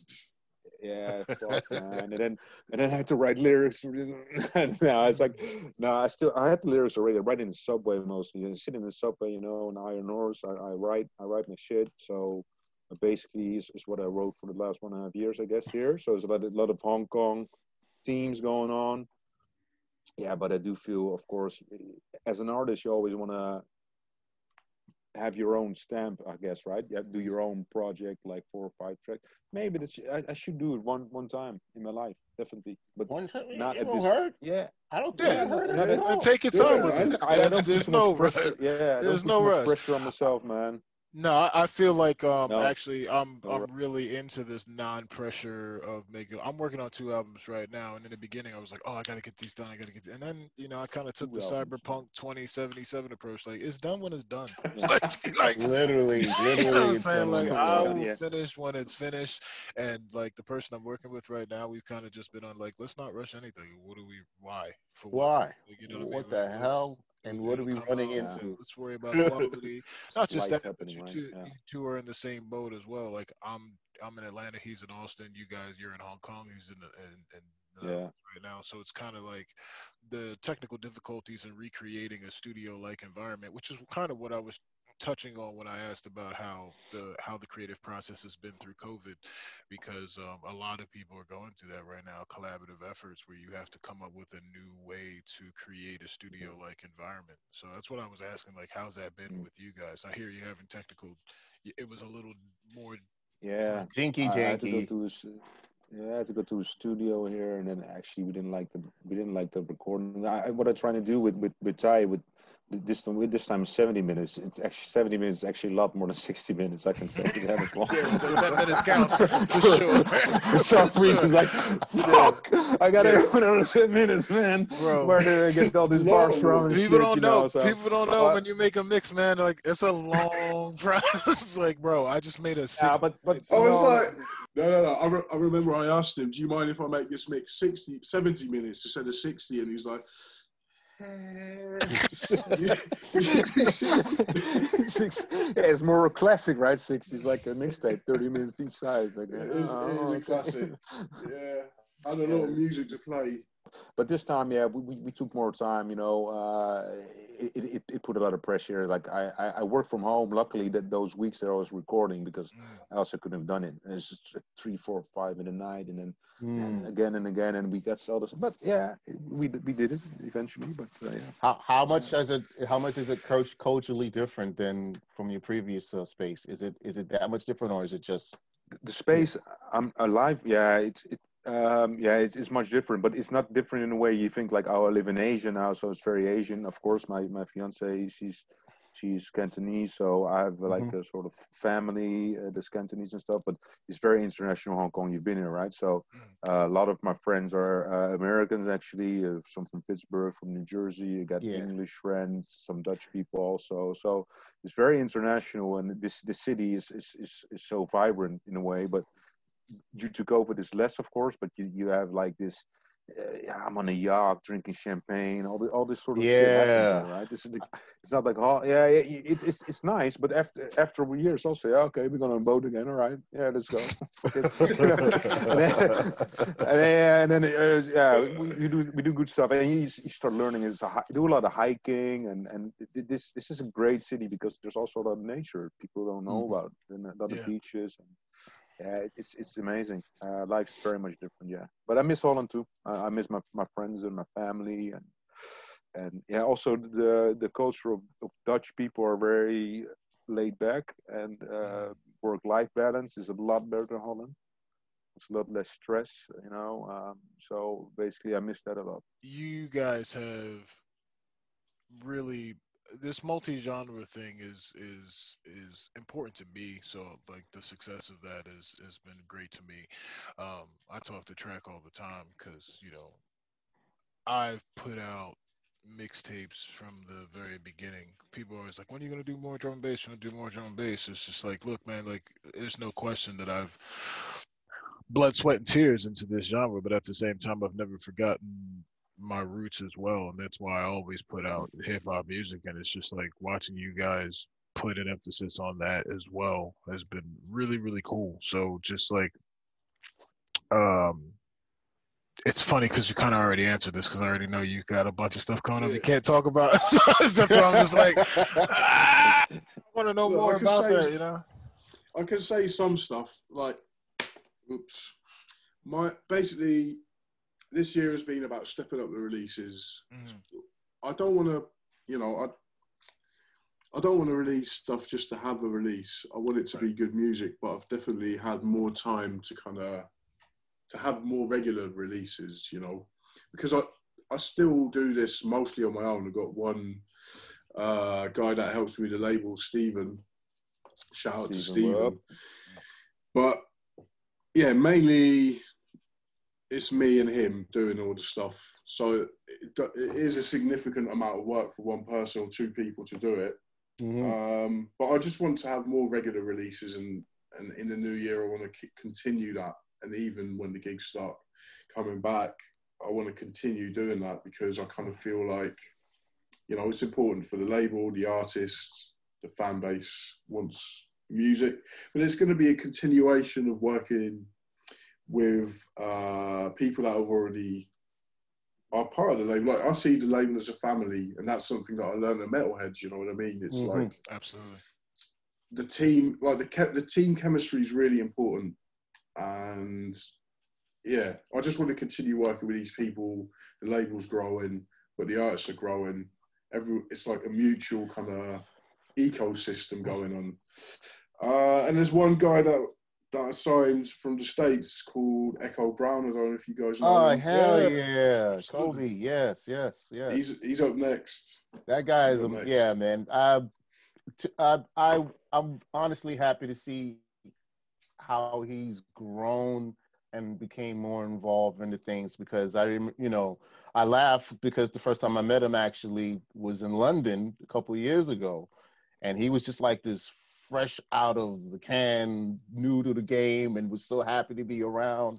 And when as you guys know, when you see that energy, you want to help that energy.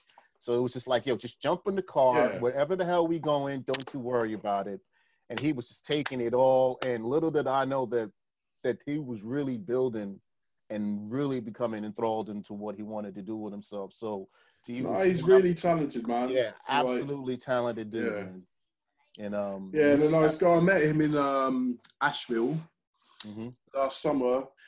I'm not sure if this is correct. So Colby, forgive me if I got this wrong, but I'm pretty sure that he told me when I met him, like he got into drum and bass and like music that I was doing when he was like 10 years old or something. It's like that made me feel old, man. Like, it's always weird to hear, isn't it? Oh Lord! And you always hear it at a strange time. You're like, okay. Yeah. I'm proud of that and weirded out at the same time.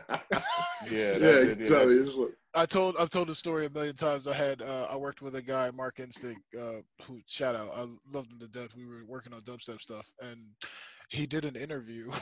And he said they were like, "Oh, what's it like working with Armani Rain?" And he was like, "Oh man, it was really cool. I used to listen to that kid riding the bus to school." And I was like, "What the fuck? Like, what?" Hey man. Like, holy shit, man! Like, just be happy you still got some young genes left in you. No, That's all it is, right there.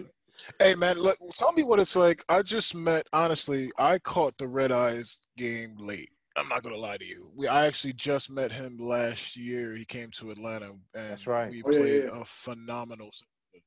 Immediately, like, dude, you're the dude. Like, and then to watch him crank out this fantastic album was another thing to watch as well, from the visual direction it took to the correlated with the music, the things he's done with DRS and stuff like that. Like talk more about the people on your label that have just continued to deliver on that level. Speaking of which, I'm like, I can't wait to hear the Samorphic story, but go ahead. Yeah. Samorphics as well. Like Samorphics and I go way back when we were doing stuff with Atlantic Connection and things like that. Yeah. Greg Samorphics used to live with Dan. Right. Yeah, Dan's probably got a story or two. They lived, like when Greg moved to Holland, he lived with Dan. Yeah. Anyway, so Julian Red Eyes, shout out to Red Eyes. Could you hear me? He can hear you, but you're frozen right now. You're frozen in new wave stance, but okay.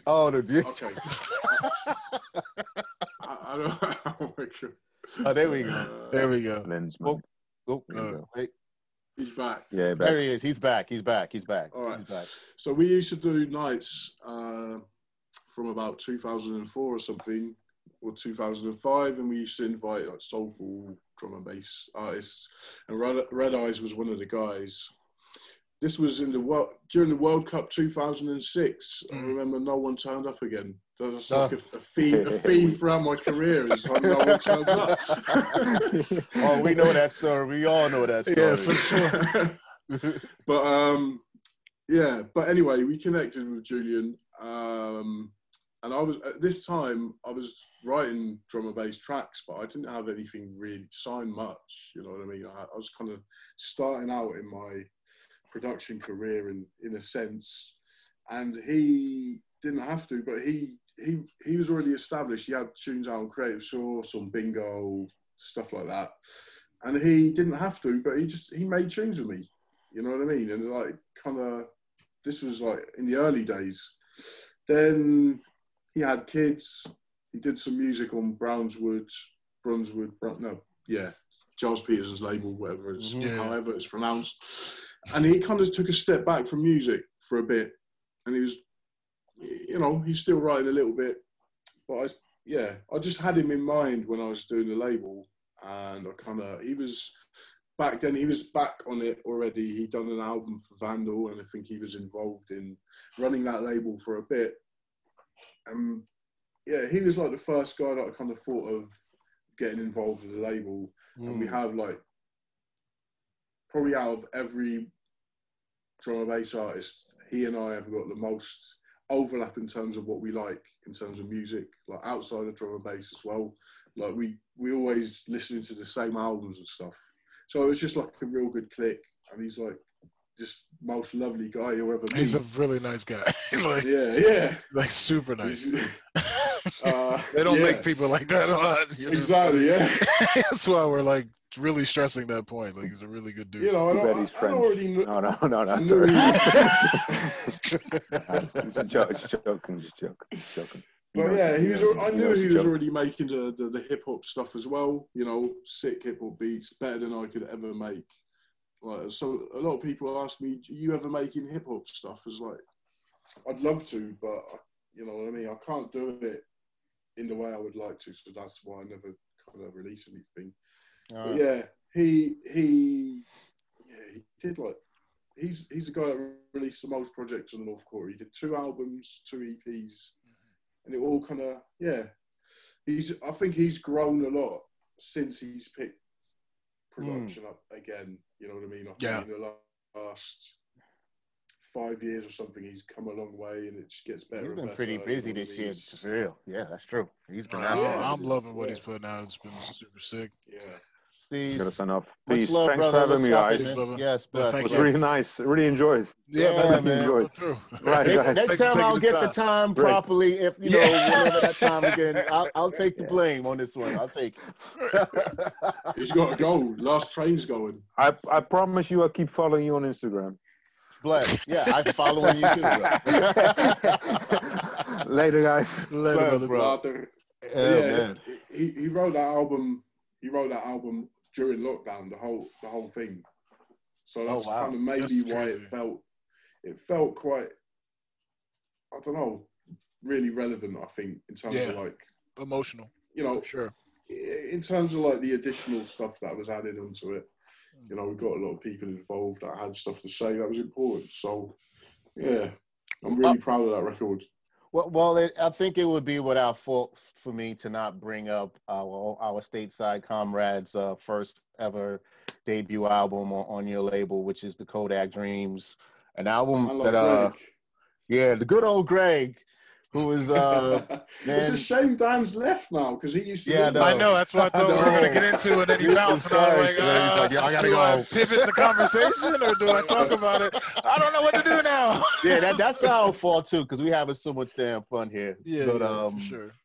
you know, some more fakes is, you know, of course I can say that I've seen him go through these buildings, these moments, and to hear me even say that he was doing a project was eye-opening on a level that you know something that you may have not known. Something about my album is that there were doubts that I would be able to create an album that I created with Life in Motion, and it was always in the back of my head a little bit because it's all being achieved as the doubts get smaller, pretty much. And I know what kind of person Greg is on a level of like the yes and no's, they fly, they go left and right. So to see him come up with a full package, cohesive, an amazing album, to be honest, and regardless of the record I'm on, just, you know, I thought it was like no baby, no bottle. I thought it was like, not only was it a general achievement, but it was a personal achievement and something that I would love to hear a little bit of behind the scenes of what was going on behind the whole Kodak Dreams moment. If you have any stories you would want to share about, you know. There's one story about Greg in general coming to Holland, but I don't know how happy he would be if I shared it. Oh, never. So I might You gotta tell it. I have to do that one behind the scenes. Yeah, we'll do that behind the scenes. Yeah, no problem. A tree fell on him in Holland one time. What? I think that was before he started. Yeah, he was just like. I was like, is that a metaphor? Like, what do you mean? Not No, a that's- tree, an actual tree fell on Greg. Jesus. What? He was sitting down having a smoke. I don't know. Hope his yeah, that's cool of him to tell that. But anyway, he was sitting having a smoke, and it was a windy day, and the fucking tree fell over on him. What? Yeah. I wasn't there, but that's the story. You know, yeah, we may have to edit I know this part Greg's out, the bro. type of guy where stuff like that happens. You know what I mean? Apparently. He's a force of nature. We're Yeah, going to have he's to a- have him on the show and rehash A that. musical anomaly, that guy. He's Yeah. one of a kind. For No, sure. but I think he'd gone back to the States for a bit. He'd already planned to move to Holland. Some stuff went wrong with in the past, admin side, right? and then he had to go back for a bit, and he came back. I can't remember if he's already started the album when he was in America, back in America, or even before, maybe one or two bits. But I think when he returned, he wrote the album in about a year's time, I would say. And you know, I think like he's really talented as a musician. Yeah. A lot of music he writes himself, the keys and the guitar and everything. And there's something about his sounds that's very unique. Like when you hear a Submorphics tune, you can really tell from a lot. You know, he's got. I don't think every producer has that sound. No. You know, where it's like signature to A him. lot of producers don't have that. So. Yeah, exactly. Yeah. It's a he's like, huge Detroit, Chi-Town influence sort of ordeal. Sort of soul, it's smoked out, hazy. Yeah. You know, like, he's really, and he's always been like that. Like, when we worked on it, I was like, God, this is probably over 10 years old at this point. Like his track stands out. You know what I mean? Like the musicality of it all, even just the hip hop vibe to it is just, the dude's layered. Just got layers for sure for days, and that's probably deep rooted. Yeah, I mean, I met the guy through he's one of the oldest kind of friends from drum and bass that I've got, because we met through coming through at Spearhead at the same time. Oh wow! I probably met him. I met him probably 2005 or 6 through AIM. You know what I mean? And then he came. Oh, the AIM days. Jeez. In the AIM days, and then he flew to Europe to do a tour. Around about that time, and he stayed in my flat. So we go back quite a long time. Nice. We just kept in touch all the time. It's Yeah. like this thread. A lot of the people that are releasing on the label are people that I've known for a long time. For a long bit. I was like, exactly. There's nothing wrong with that at all, bro. It's people that you know just what I mean. old. That's Old people like the music. yeah. And we from the Wu-Tang era, man. Like, it's, you know what I mean? It's the Wu-Tang vibe. It's like you come up, we bring everybody up. That's the way it goes. Exactly, yeah. That's how it should be, in my opinion. That's facts. You know what I mean? Absolutely. Yeah. Absolutely. That's why we sitting here right now. You know what I mean? Yeah. Super So look, facts. man. Well, I really appreciate you coming on the show. Yes, man. It's a pleasure. We Thanks for could having talk me. for days. We should probably do this again.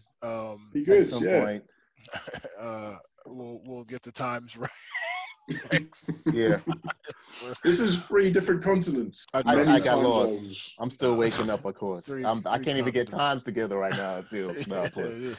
3 continents, 4 countries. We did it, ladies and gentlemen. It has been a crazy one, but thank you so much, man. Look Yo, for big up your lens. Big up, man.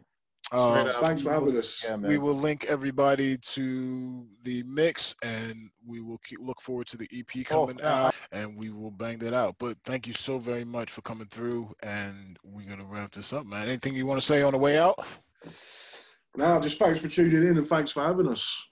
And go check out the North NQ State of Mind. Gang, gang. That lens the recipe up on WhatsApp. Yo, hit the wrong button. Dope.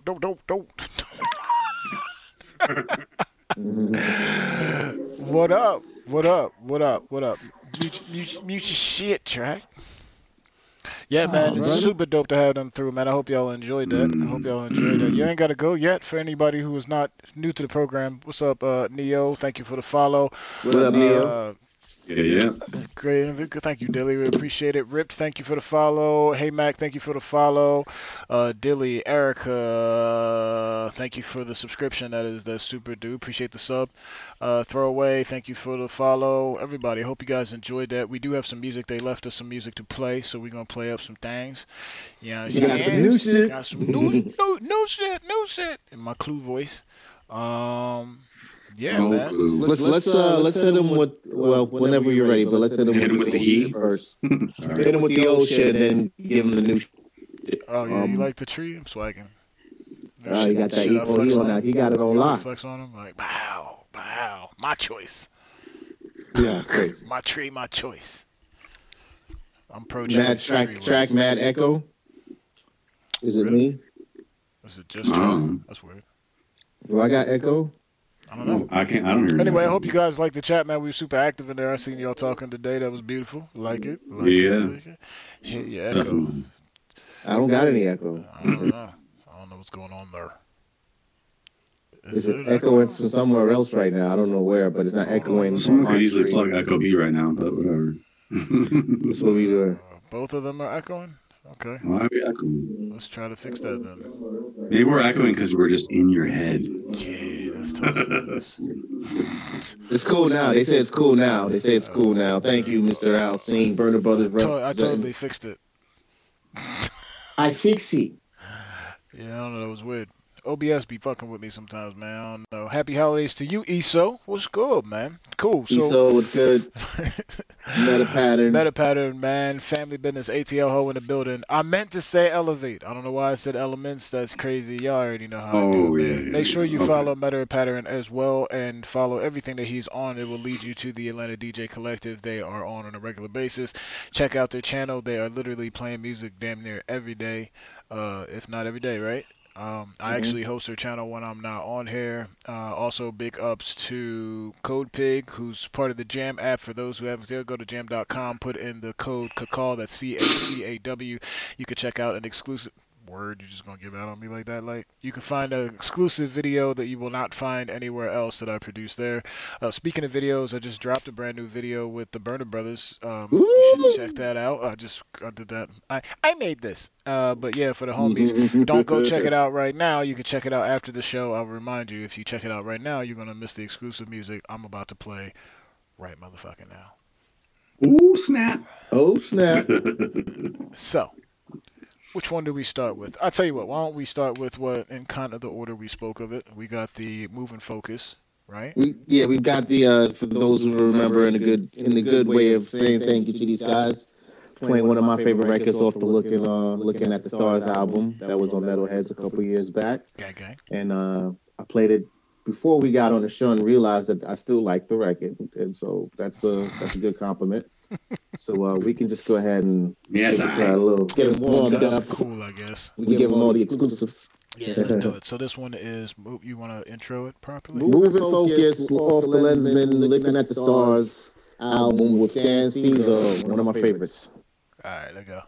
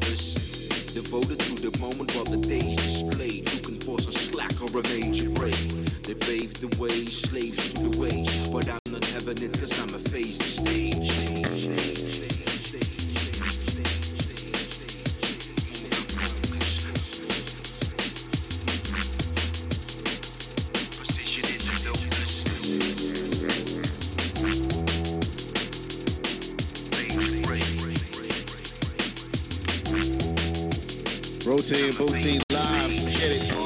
Mind, consensually. Skillful deeds, I'ma reach the beat. Burn slow, stakes are high. Liberate that break with stakes right. Hard mind, consensually. Skillful deeds, I'ma reach the beat. Burn slow, stakes are high. Liberate that break with stakes right. Hard mind, intention, speech. Burn. Shout out to Dilly Fingers with all the Bob Rosses rolling.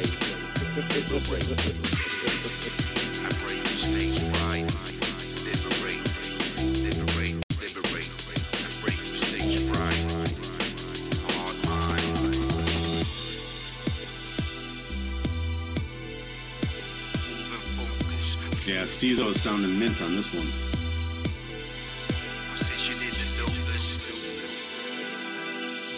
That bass line is something else.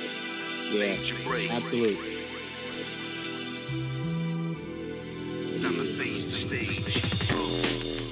I cut through the bogus, motors up around me and the moving focus. Pose like a yogi, under the body. Tree and proceed, position in the lotus. Devoted to the moment while the day is displayed. You can force a slack or remain prey. They pave the way, slaves to the way. But I'm not having it cause I'm a face the stage.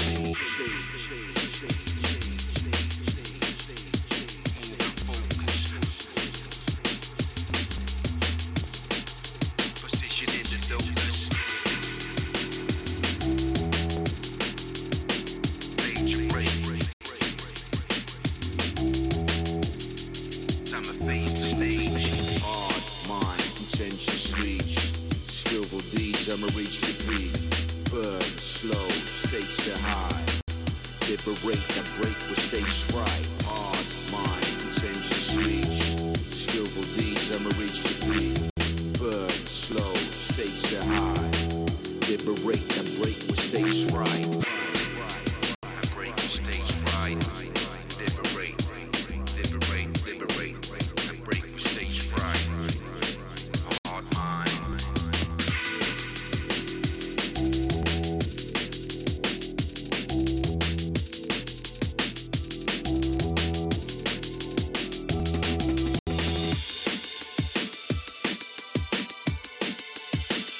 Moving focus. Bam, bam, bam.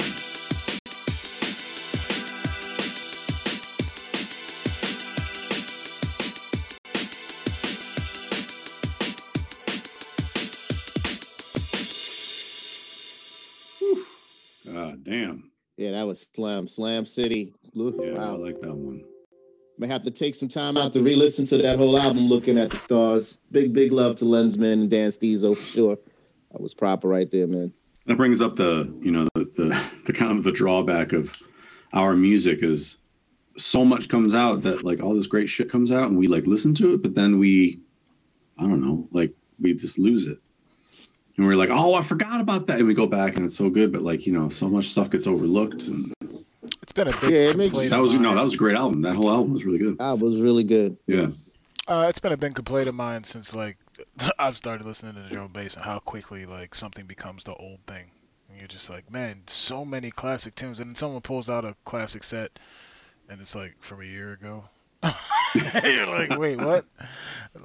So I don't know. It's funny. Can you imagine what's going to happen like a year from now, like when gigs are starting to come back and like it's going to be like 2 years worth of music that people are going to have to play live. It's going to be nuts. Oh, it's going to feel like a million songs. Oh, man. You're right. The beauty of that is that every DJ is going to have no excuse to be playing the same shit that the other DJ is going to play. Oh, yeah. Oh, yeah, that's true. And just the fact that a lot of these guys are still trying to hold on to records so when it opens up, they have the records ready upon release. Yeah, it's gonna be competitive. It's gonna be a lot of sound. I think we need 3 weekends for like about a year after 2020. I mean, we need 3 day. We need 3 day weekends for every weekend. 3 day weekends. We need to write that in the law somehow, man, because cats need to let it out, man. Yeah. Sure. Yeah. Let's get to the next thing, man. We got more music to play. You guys want to hear some more music to play? You want music to play? Music? Yeah, well, I mean, that's what we here for, me. Let's hear for it. Are you gonna play music though? I was thinking about it actually. Let's jump. Is that what y'all wanted to do? To play music? Yeah. Why not? I don't care. All right. How about y'all in the chat? Do you think we should play more? I've got 2 more tunes to play if you want to hear them, but we're not really. You know what I'm saying? It's up to you guys. Don't worry about it. I'm gonna just play this one. It's a late. This one's called Late Night Jam. This is Late Night Jam, the Red Eyes featuring Tyler Daly. It is the Lensman. Oh, remix. this one is. Whew. Yeah. Oh, this is the Lensman remix. Yeah, off the North Quarter State of Mind LP coming out December 18th. Yeah. Get a little sneak peek with us. Shouts to the boys again. I played the original on the radio and I've played it on podcast, so I like the original. So I'm excited to hear this. Well, I haven't heard this. We're gonna play the remix, Valiant. I know. I'm saying I'm excited to hear the remix. For sure, dude. All right, so I think I found out what the problem is, so maybe I can flip it through here and we can all talk over it at the same time. Everybody hear that? Let me know. Put your emojis in the chat. If you can hear me right now, that means you can hear the music too. If you can't hear the music, let me know. I will do our first pull-up in motherfucking history, dog.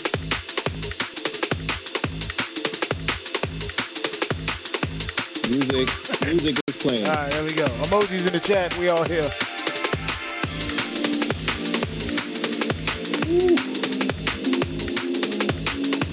Smooth as shit already. I like it. Shout out to Tyler Daly. I think this voice is fast as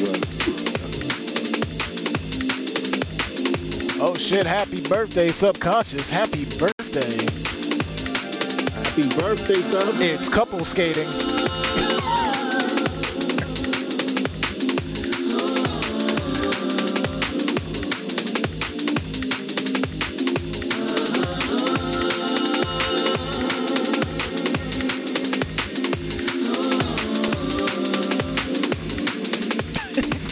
Shut up, Al. Keep telling yourself that it don't really mean nothing. Wherever it takes you, I hope you find something, baby.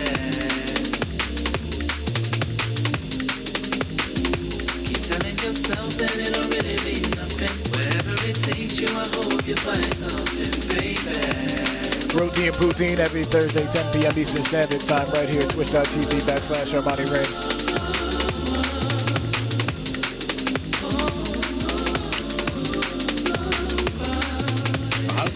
Tyler Daly's voice. Amazing.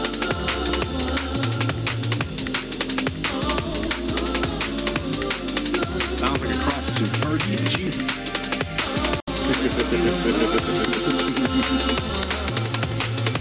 Emojis in the chat, you know you like it.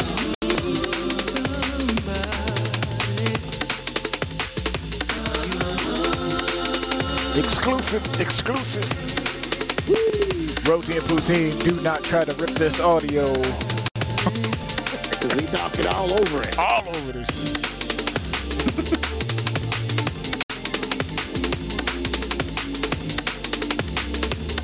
Ooh. Proper two-step material right here. That is beautiful.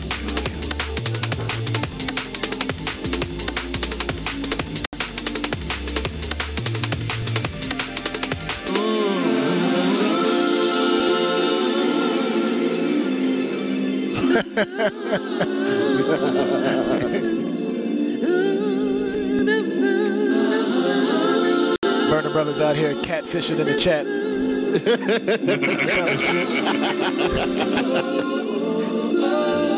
Emojis if you feel all the emojis in the building. Yeah.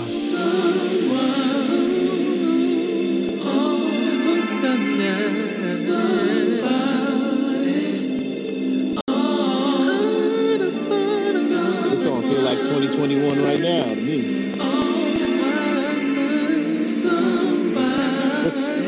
New wave. Let's get it. Everybody do the new wave dance. Do the new wave.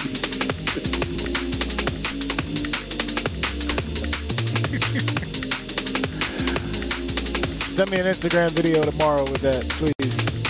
Anybody. Just you do the new wave. I'll collect them all and I'll put them on our next show.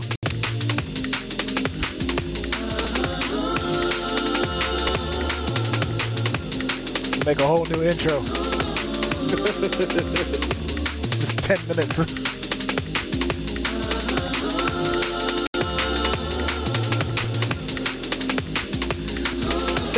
Better pattern. I see you. Telling yourself that it don't really mean nothing.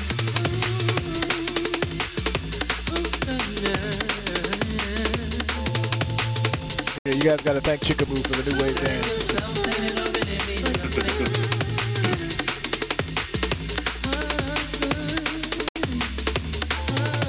Hashtag we good.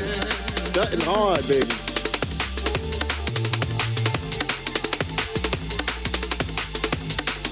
Once again, big up to all the North Quarter family. Thank you to Lens and Stezo, man. Y'all was really a pleasure to have y'all through. Shout out ESO, she's mob in the building. Shout out Jesso, West Coast family. Brother. Burner Brothers in the building. Subconscious, happy birthday once again.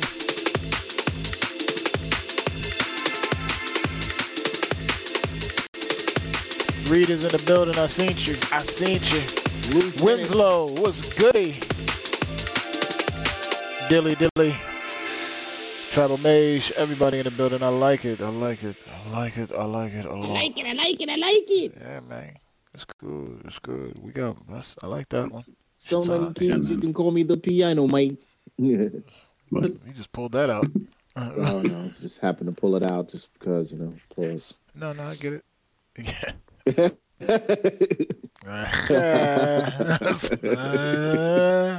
Anyway. Let's play some more music. I've got this really sick Mariah Carey Christmas remix. Wrong. Sorry. That's not what I was gonna play. She gets no play in my ride. No Mariah in the ride? I'm Team Cannon. No, I'm Man, Nancy loves Mariah Carey, so I hear a lot of Mariah Carey. Oh man, I'm sorry. Yeah, me too. I think she's an android. I don't think she's a real person. I don't know. And the only reason why I would explain that is I will do behind closed doors. Sorry, everyone, you're not going to get this joke because if I told you why I think that, it would date me, and I'm not doing that. It would show my age like a motherfucker. Just know that I'm old, and everyone knows I'm old. I'm older than both of you. Hush. And when I first heard Mariah Carey was at a very young age, and she looks the same exactly as she does now. I want you to Google when Vision of Love came out. Like that was a long time. It was ago. a long. It was a long time ago. Long time ago. And she always walks and there's wind blowing in her hair. Like there's no. I don't understand it. It's weird. Yeah, it never stops. It's the same shit every time. She just like she floats like a fucking mermaid. I don't understand it, man. It's weird. It weirds me out. I'm sorry. Anyway. I'm glad we just went on that tangent. So, the last tune we spoke very highly of Mr. Echo Brown. Yeah, Mr. Echo Brown remixed the tune off of Kodak Dreams, which is Samorphic's album. This is actually one of my favorite records off the album, remixed by the homie. And you just got to, the love is good. Echo Brown, big salute to you, sir. Officially out on the North Quarter Things is the Daydreaming remix. For those who have heard Daydreaming, you know how good the record is. Yeah. There's Echo Brown putting his touches to it, and I'm, can't wait for He's got some shit coming too, man. I'm excited. Word. Yeah, he's on fire right now. North Khaki Crew, stand up. He's got a nice Valiant MC remix coming. What? Oh, like the little. You know what I mean? The plug. I love that little echo. That's a little nudge right there. Man, we are really good at our jobs. We're hype masters. We should do this more often. We're tired. You can tell. I'm so tired. For the culture. You know what I'm saying? We've been up since 7 a.m. for the culture. Shouts to San Diego, too. When we was out there, we had a lot of fun with Samorphics. Playing Daydream at the event that was called Daydream. United by Bass Crew, salute. What do you mean? Whatever, Al. You throw me off my game. Anyway, see, we were doing Don't well. listen to Al. And Don't Burner listen to Brothers Al. ruined Don't- everything. Yeah, Al out here typing too many letters for a chat room, man. He's like, I was on an early Write episode. paragraphs and Now shit. I can Fuck tell you what outta to here. do. You don't know how to chat properly. Sub Daydreaming, Submorphics, Echo Brown remix, featuring Big Brooklyn Red, Roti and Poutine. Brooklyn Red is dope too. So. Thank you, Lensman, Steezo. Feeling life like when you were mine. Dreaming through reality, like when it was just a memory. This is where I want to be.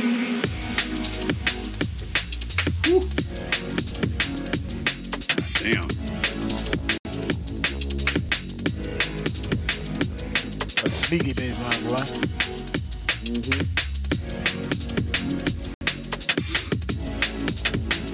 Ray.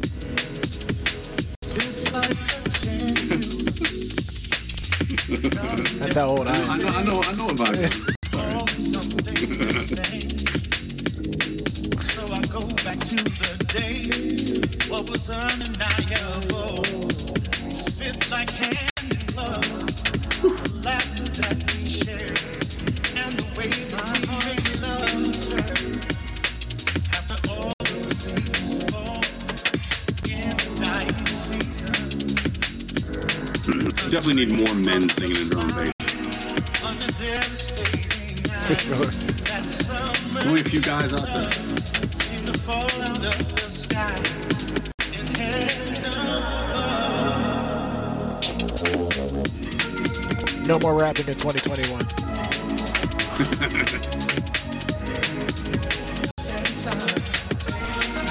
Emojis in the chat, you feeling smooth?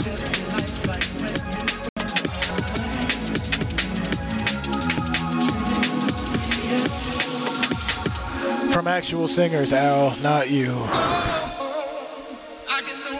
Roti and Poutine every Thursday. Yeah, pick up your bear, Al, please.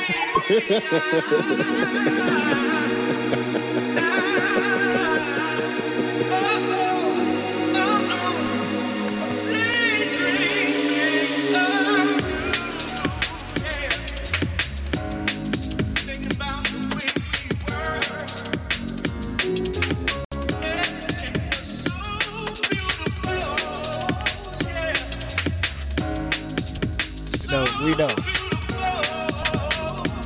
We know.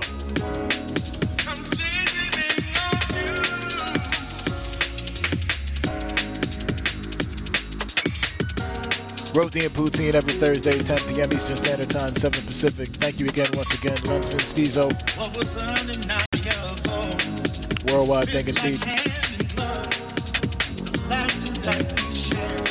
North Quarter. After all the leaves fall in the dying season, the dream of your smile under devastating eyes, that summertime love seemed to fall out of the sky in heaven above. Busy. Busy.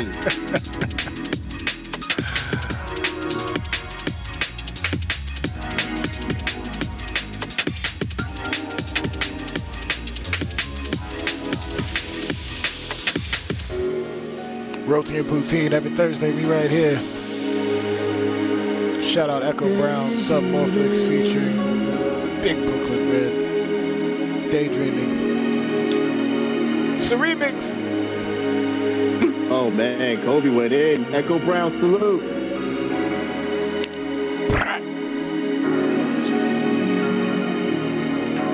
Exclusive business for the culture. Big love.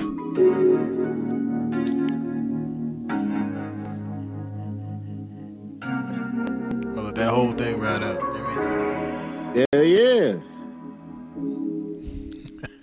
Yeah, Super they don't know, fire, man. You come to Super our fire. show, you get to hear the song. You ain't getting this 2 seconds. Nah, you gonna hear it. You know Gotta what I let that mean? record play. You let the whole thing play. We ain't mixing We're not doing jump up 30-second mixes. No. mainly because we don't DJ. So. No offense to anybody that likes jump up. No, I'm it's just too saying. late. It's too late. Valiant MC said, "Screw all y'all." I did. You know what I love about acting stupid on this show is I'm waiting for one of y'all MCs to think this jokey joke thing. I won't bury you on the mic. No, I'm just I did goofy. Yeah, all right. Throw on a beat. No, I'm just kidding. You stupid. Tired. I'm just kidding. I'm gonna sing on my next rap battle. Nice. I'm What do you singing. want? That's what we do. I We're know, switching up so that Al doesn't, basically. Anyway,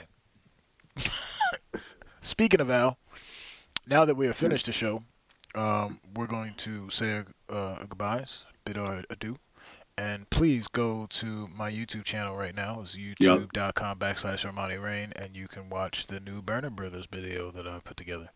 Called Gold Standard. Gold Standard. It's out right now. You can check it out all your digital platforms. You know what I mean? Grab up. And, yeah, man, go check out the video. I put a little spice on it. You know what I mean? Yes, sir. I had fun making this one. Too crazy, but I had fun. Wait a minute, Amani. You made this video? We're not doing this 2 weeks in a row. We're not.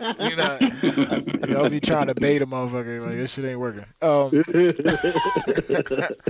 But, yo, man, it was a good episode. The world is continuing to be crazy. We are so happy that you guys have come here to give us a little bit of your time, hopefully mellow out just a little bit. All my people in Georgia, I hope you did all you needed to do to be registered for the special ballot. Very important election coming up, so make sure that all your ducks are in a row for that. Yeah, 3 days away from the early votes. That's right. Yes, sir. You guys got work to do out there. Go do your part. What else did we ever talk about? Next week, we have a very, very, very special show. We had a special show already for those who are longtime listeners or watchers of the show. If you think back, we talked about somebody coming back and doing something very special, and we will announce that over the weekend of who that is. And then the show went up a notch because... Yeah, it did. It kind of like all of a sudden it's like when your spaghetti like boils over. Yeah, right. And then I was like, all right. He's like surprise. So pretty much what happened is we went back, and then we went back ×2. Right. And then ×2 equaled into double the power. Right. Or whatever the guest power is supposed to be for the following. Yes. You know, that was horrible, but I just it was a very track thing to do. Which let me gloss over track-splaining. Track-splain. I think that should be like in the dictionary. Track-splaining. Yeah, track-splaining is definitely a thing. But anyway, simultaneously summarizing and interrupting you. I'm not gonna drop. I'm just saying it's gonna be a cool episode. So we will let you guys know. I hope you're super excited. Tell a friend. Honestly, tell a friend. Yeah, man. Shit. Tell another friend. Y'all don't want to miss it. We going out. Last show. Of course, we got to bring the fireworks, and that's just the best way to say it. Y'all got to trust us on this. Treasure Fingers or Juice Drum Bass looking right for a raid. Okay, let's do this on air. We're gonna do it live. We're doing it live. How are we gonna do this? Right? Now. The last time y'all was like, I can't believe you guys don't know how to do a raid, and then no one in the chat explained it properly, so you were all wrong too. So let's all be wrong together once again. The show's over. Take care of yourselves and each other. If you want to stick around for a hot minute while we raid somebody else's channel, let's do that. So let's do Trigger.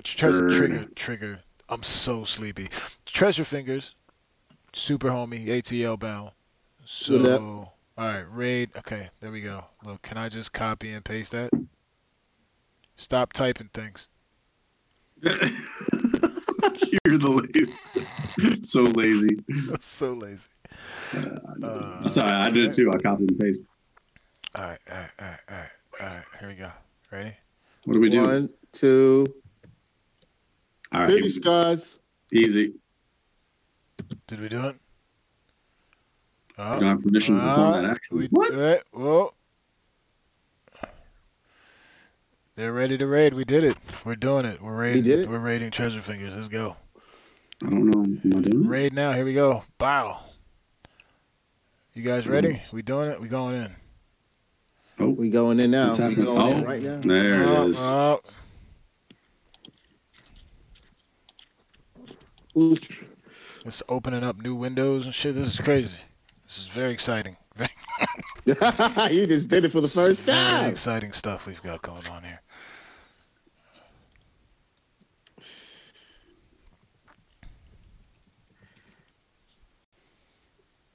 He's talking about the raid.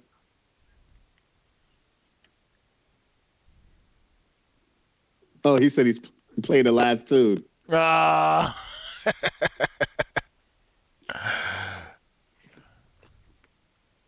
Oh, he do one more. All right, that's what's up. Ray.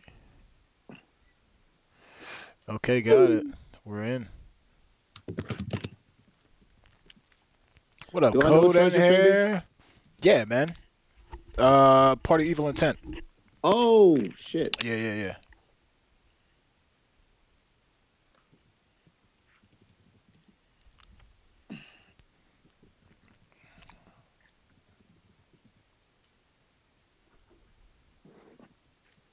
Oh, we just walked into the after party. Yeah. That's how we show up late. just head straight to the green room, like, yo, what's goody? You know, my pants just got huge. I got like Jenkos on all of a sudden. Yeah, man. Salute to everybody out there, man. We are currently rating Treasure Fingers channel. You need to go follow him as well. Hit everybody up, man. We got all the crew inside of there. It's been a really dope podcast. We really appreciate everybody for showing up. Atlanta DJ Collective, all that, man. Y'all need to peep the crew. Peep the crew. Yeah, much love to everybody, man. That's what it is. It's funny because I can't see the thing on my screen. I'm over here looking on the app on the. There we go. It's all goody. Mm-hmm. All right. So is Goldie like confirmed and shit? Yo, loud. Yo, we still streaming. What is you doing? What? I don't know. What are you doing? Oh, Jesus Christ, man. I think 4 people heard you. All right, we out. Now I gotta hang up the phone. See? Yeah, we gotta hang up. If you heard it, you one of the lucky ones. It's all good. What? We catch you No, next you week. didn't hear them. I was. See, that's late. I don't know. We're trying We hanging up now. We learned our lesson. Now, peace, y'all. Good night. Yeah. I was just saying, peace out.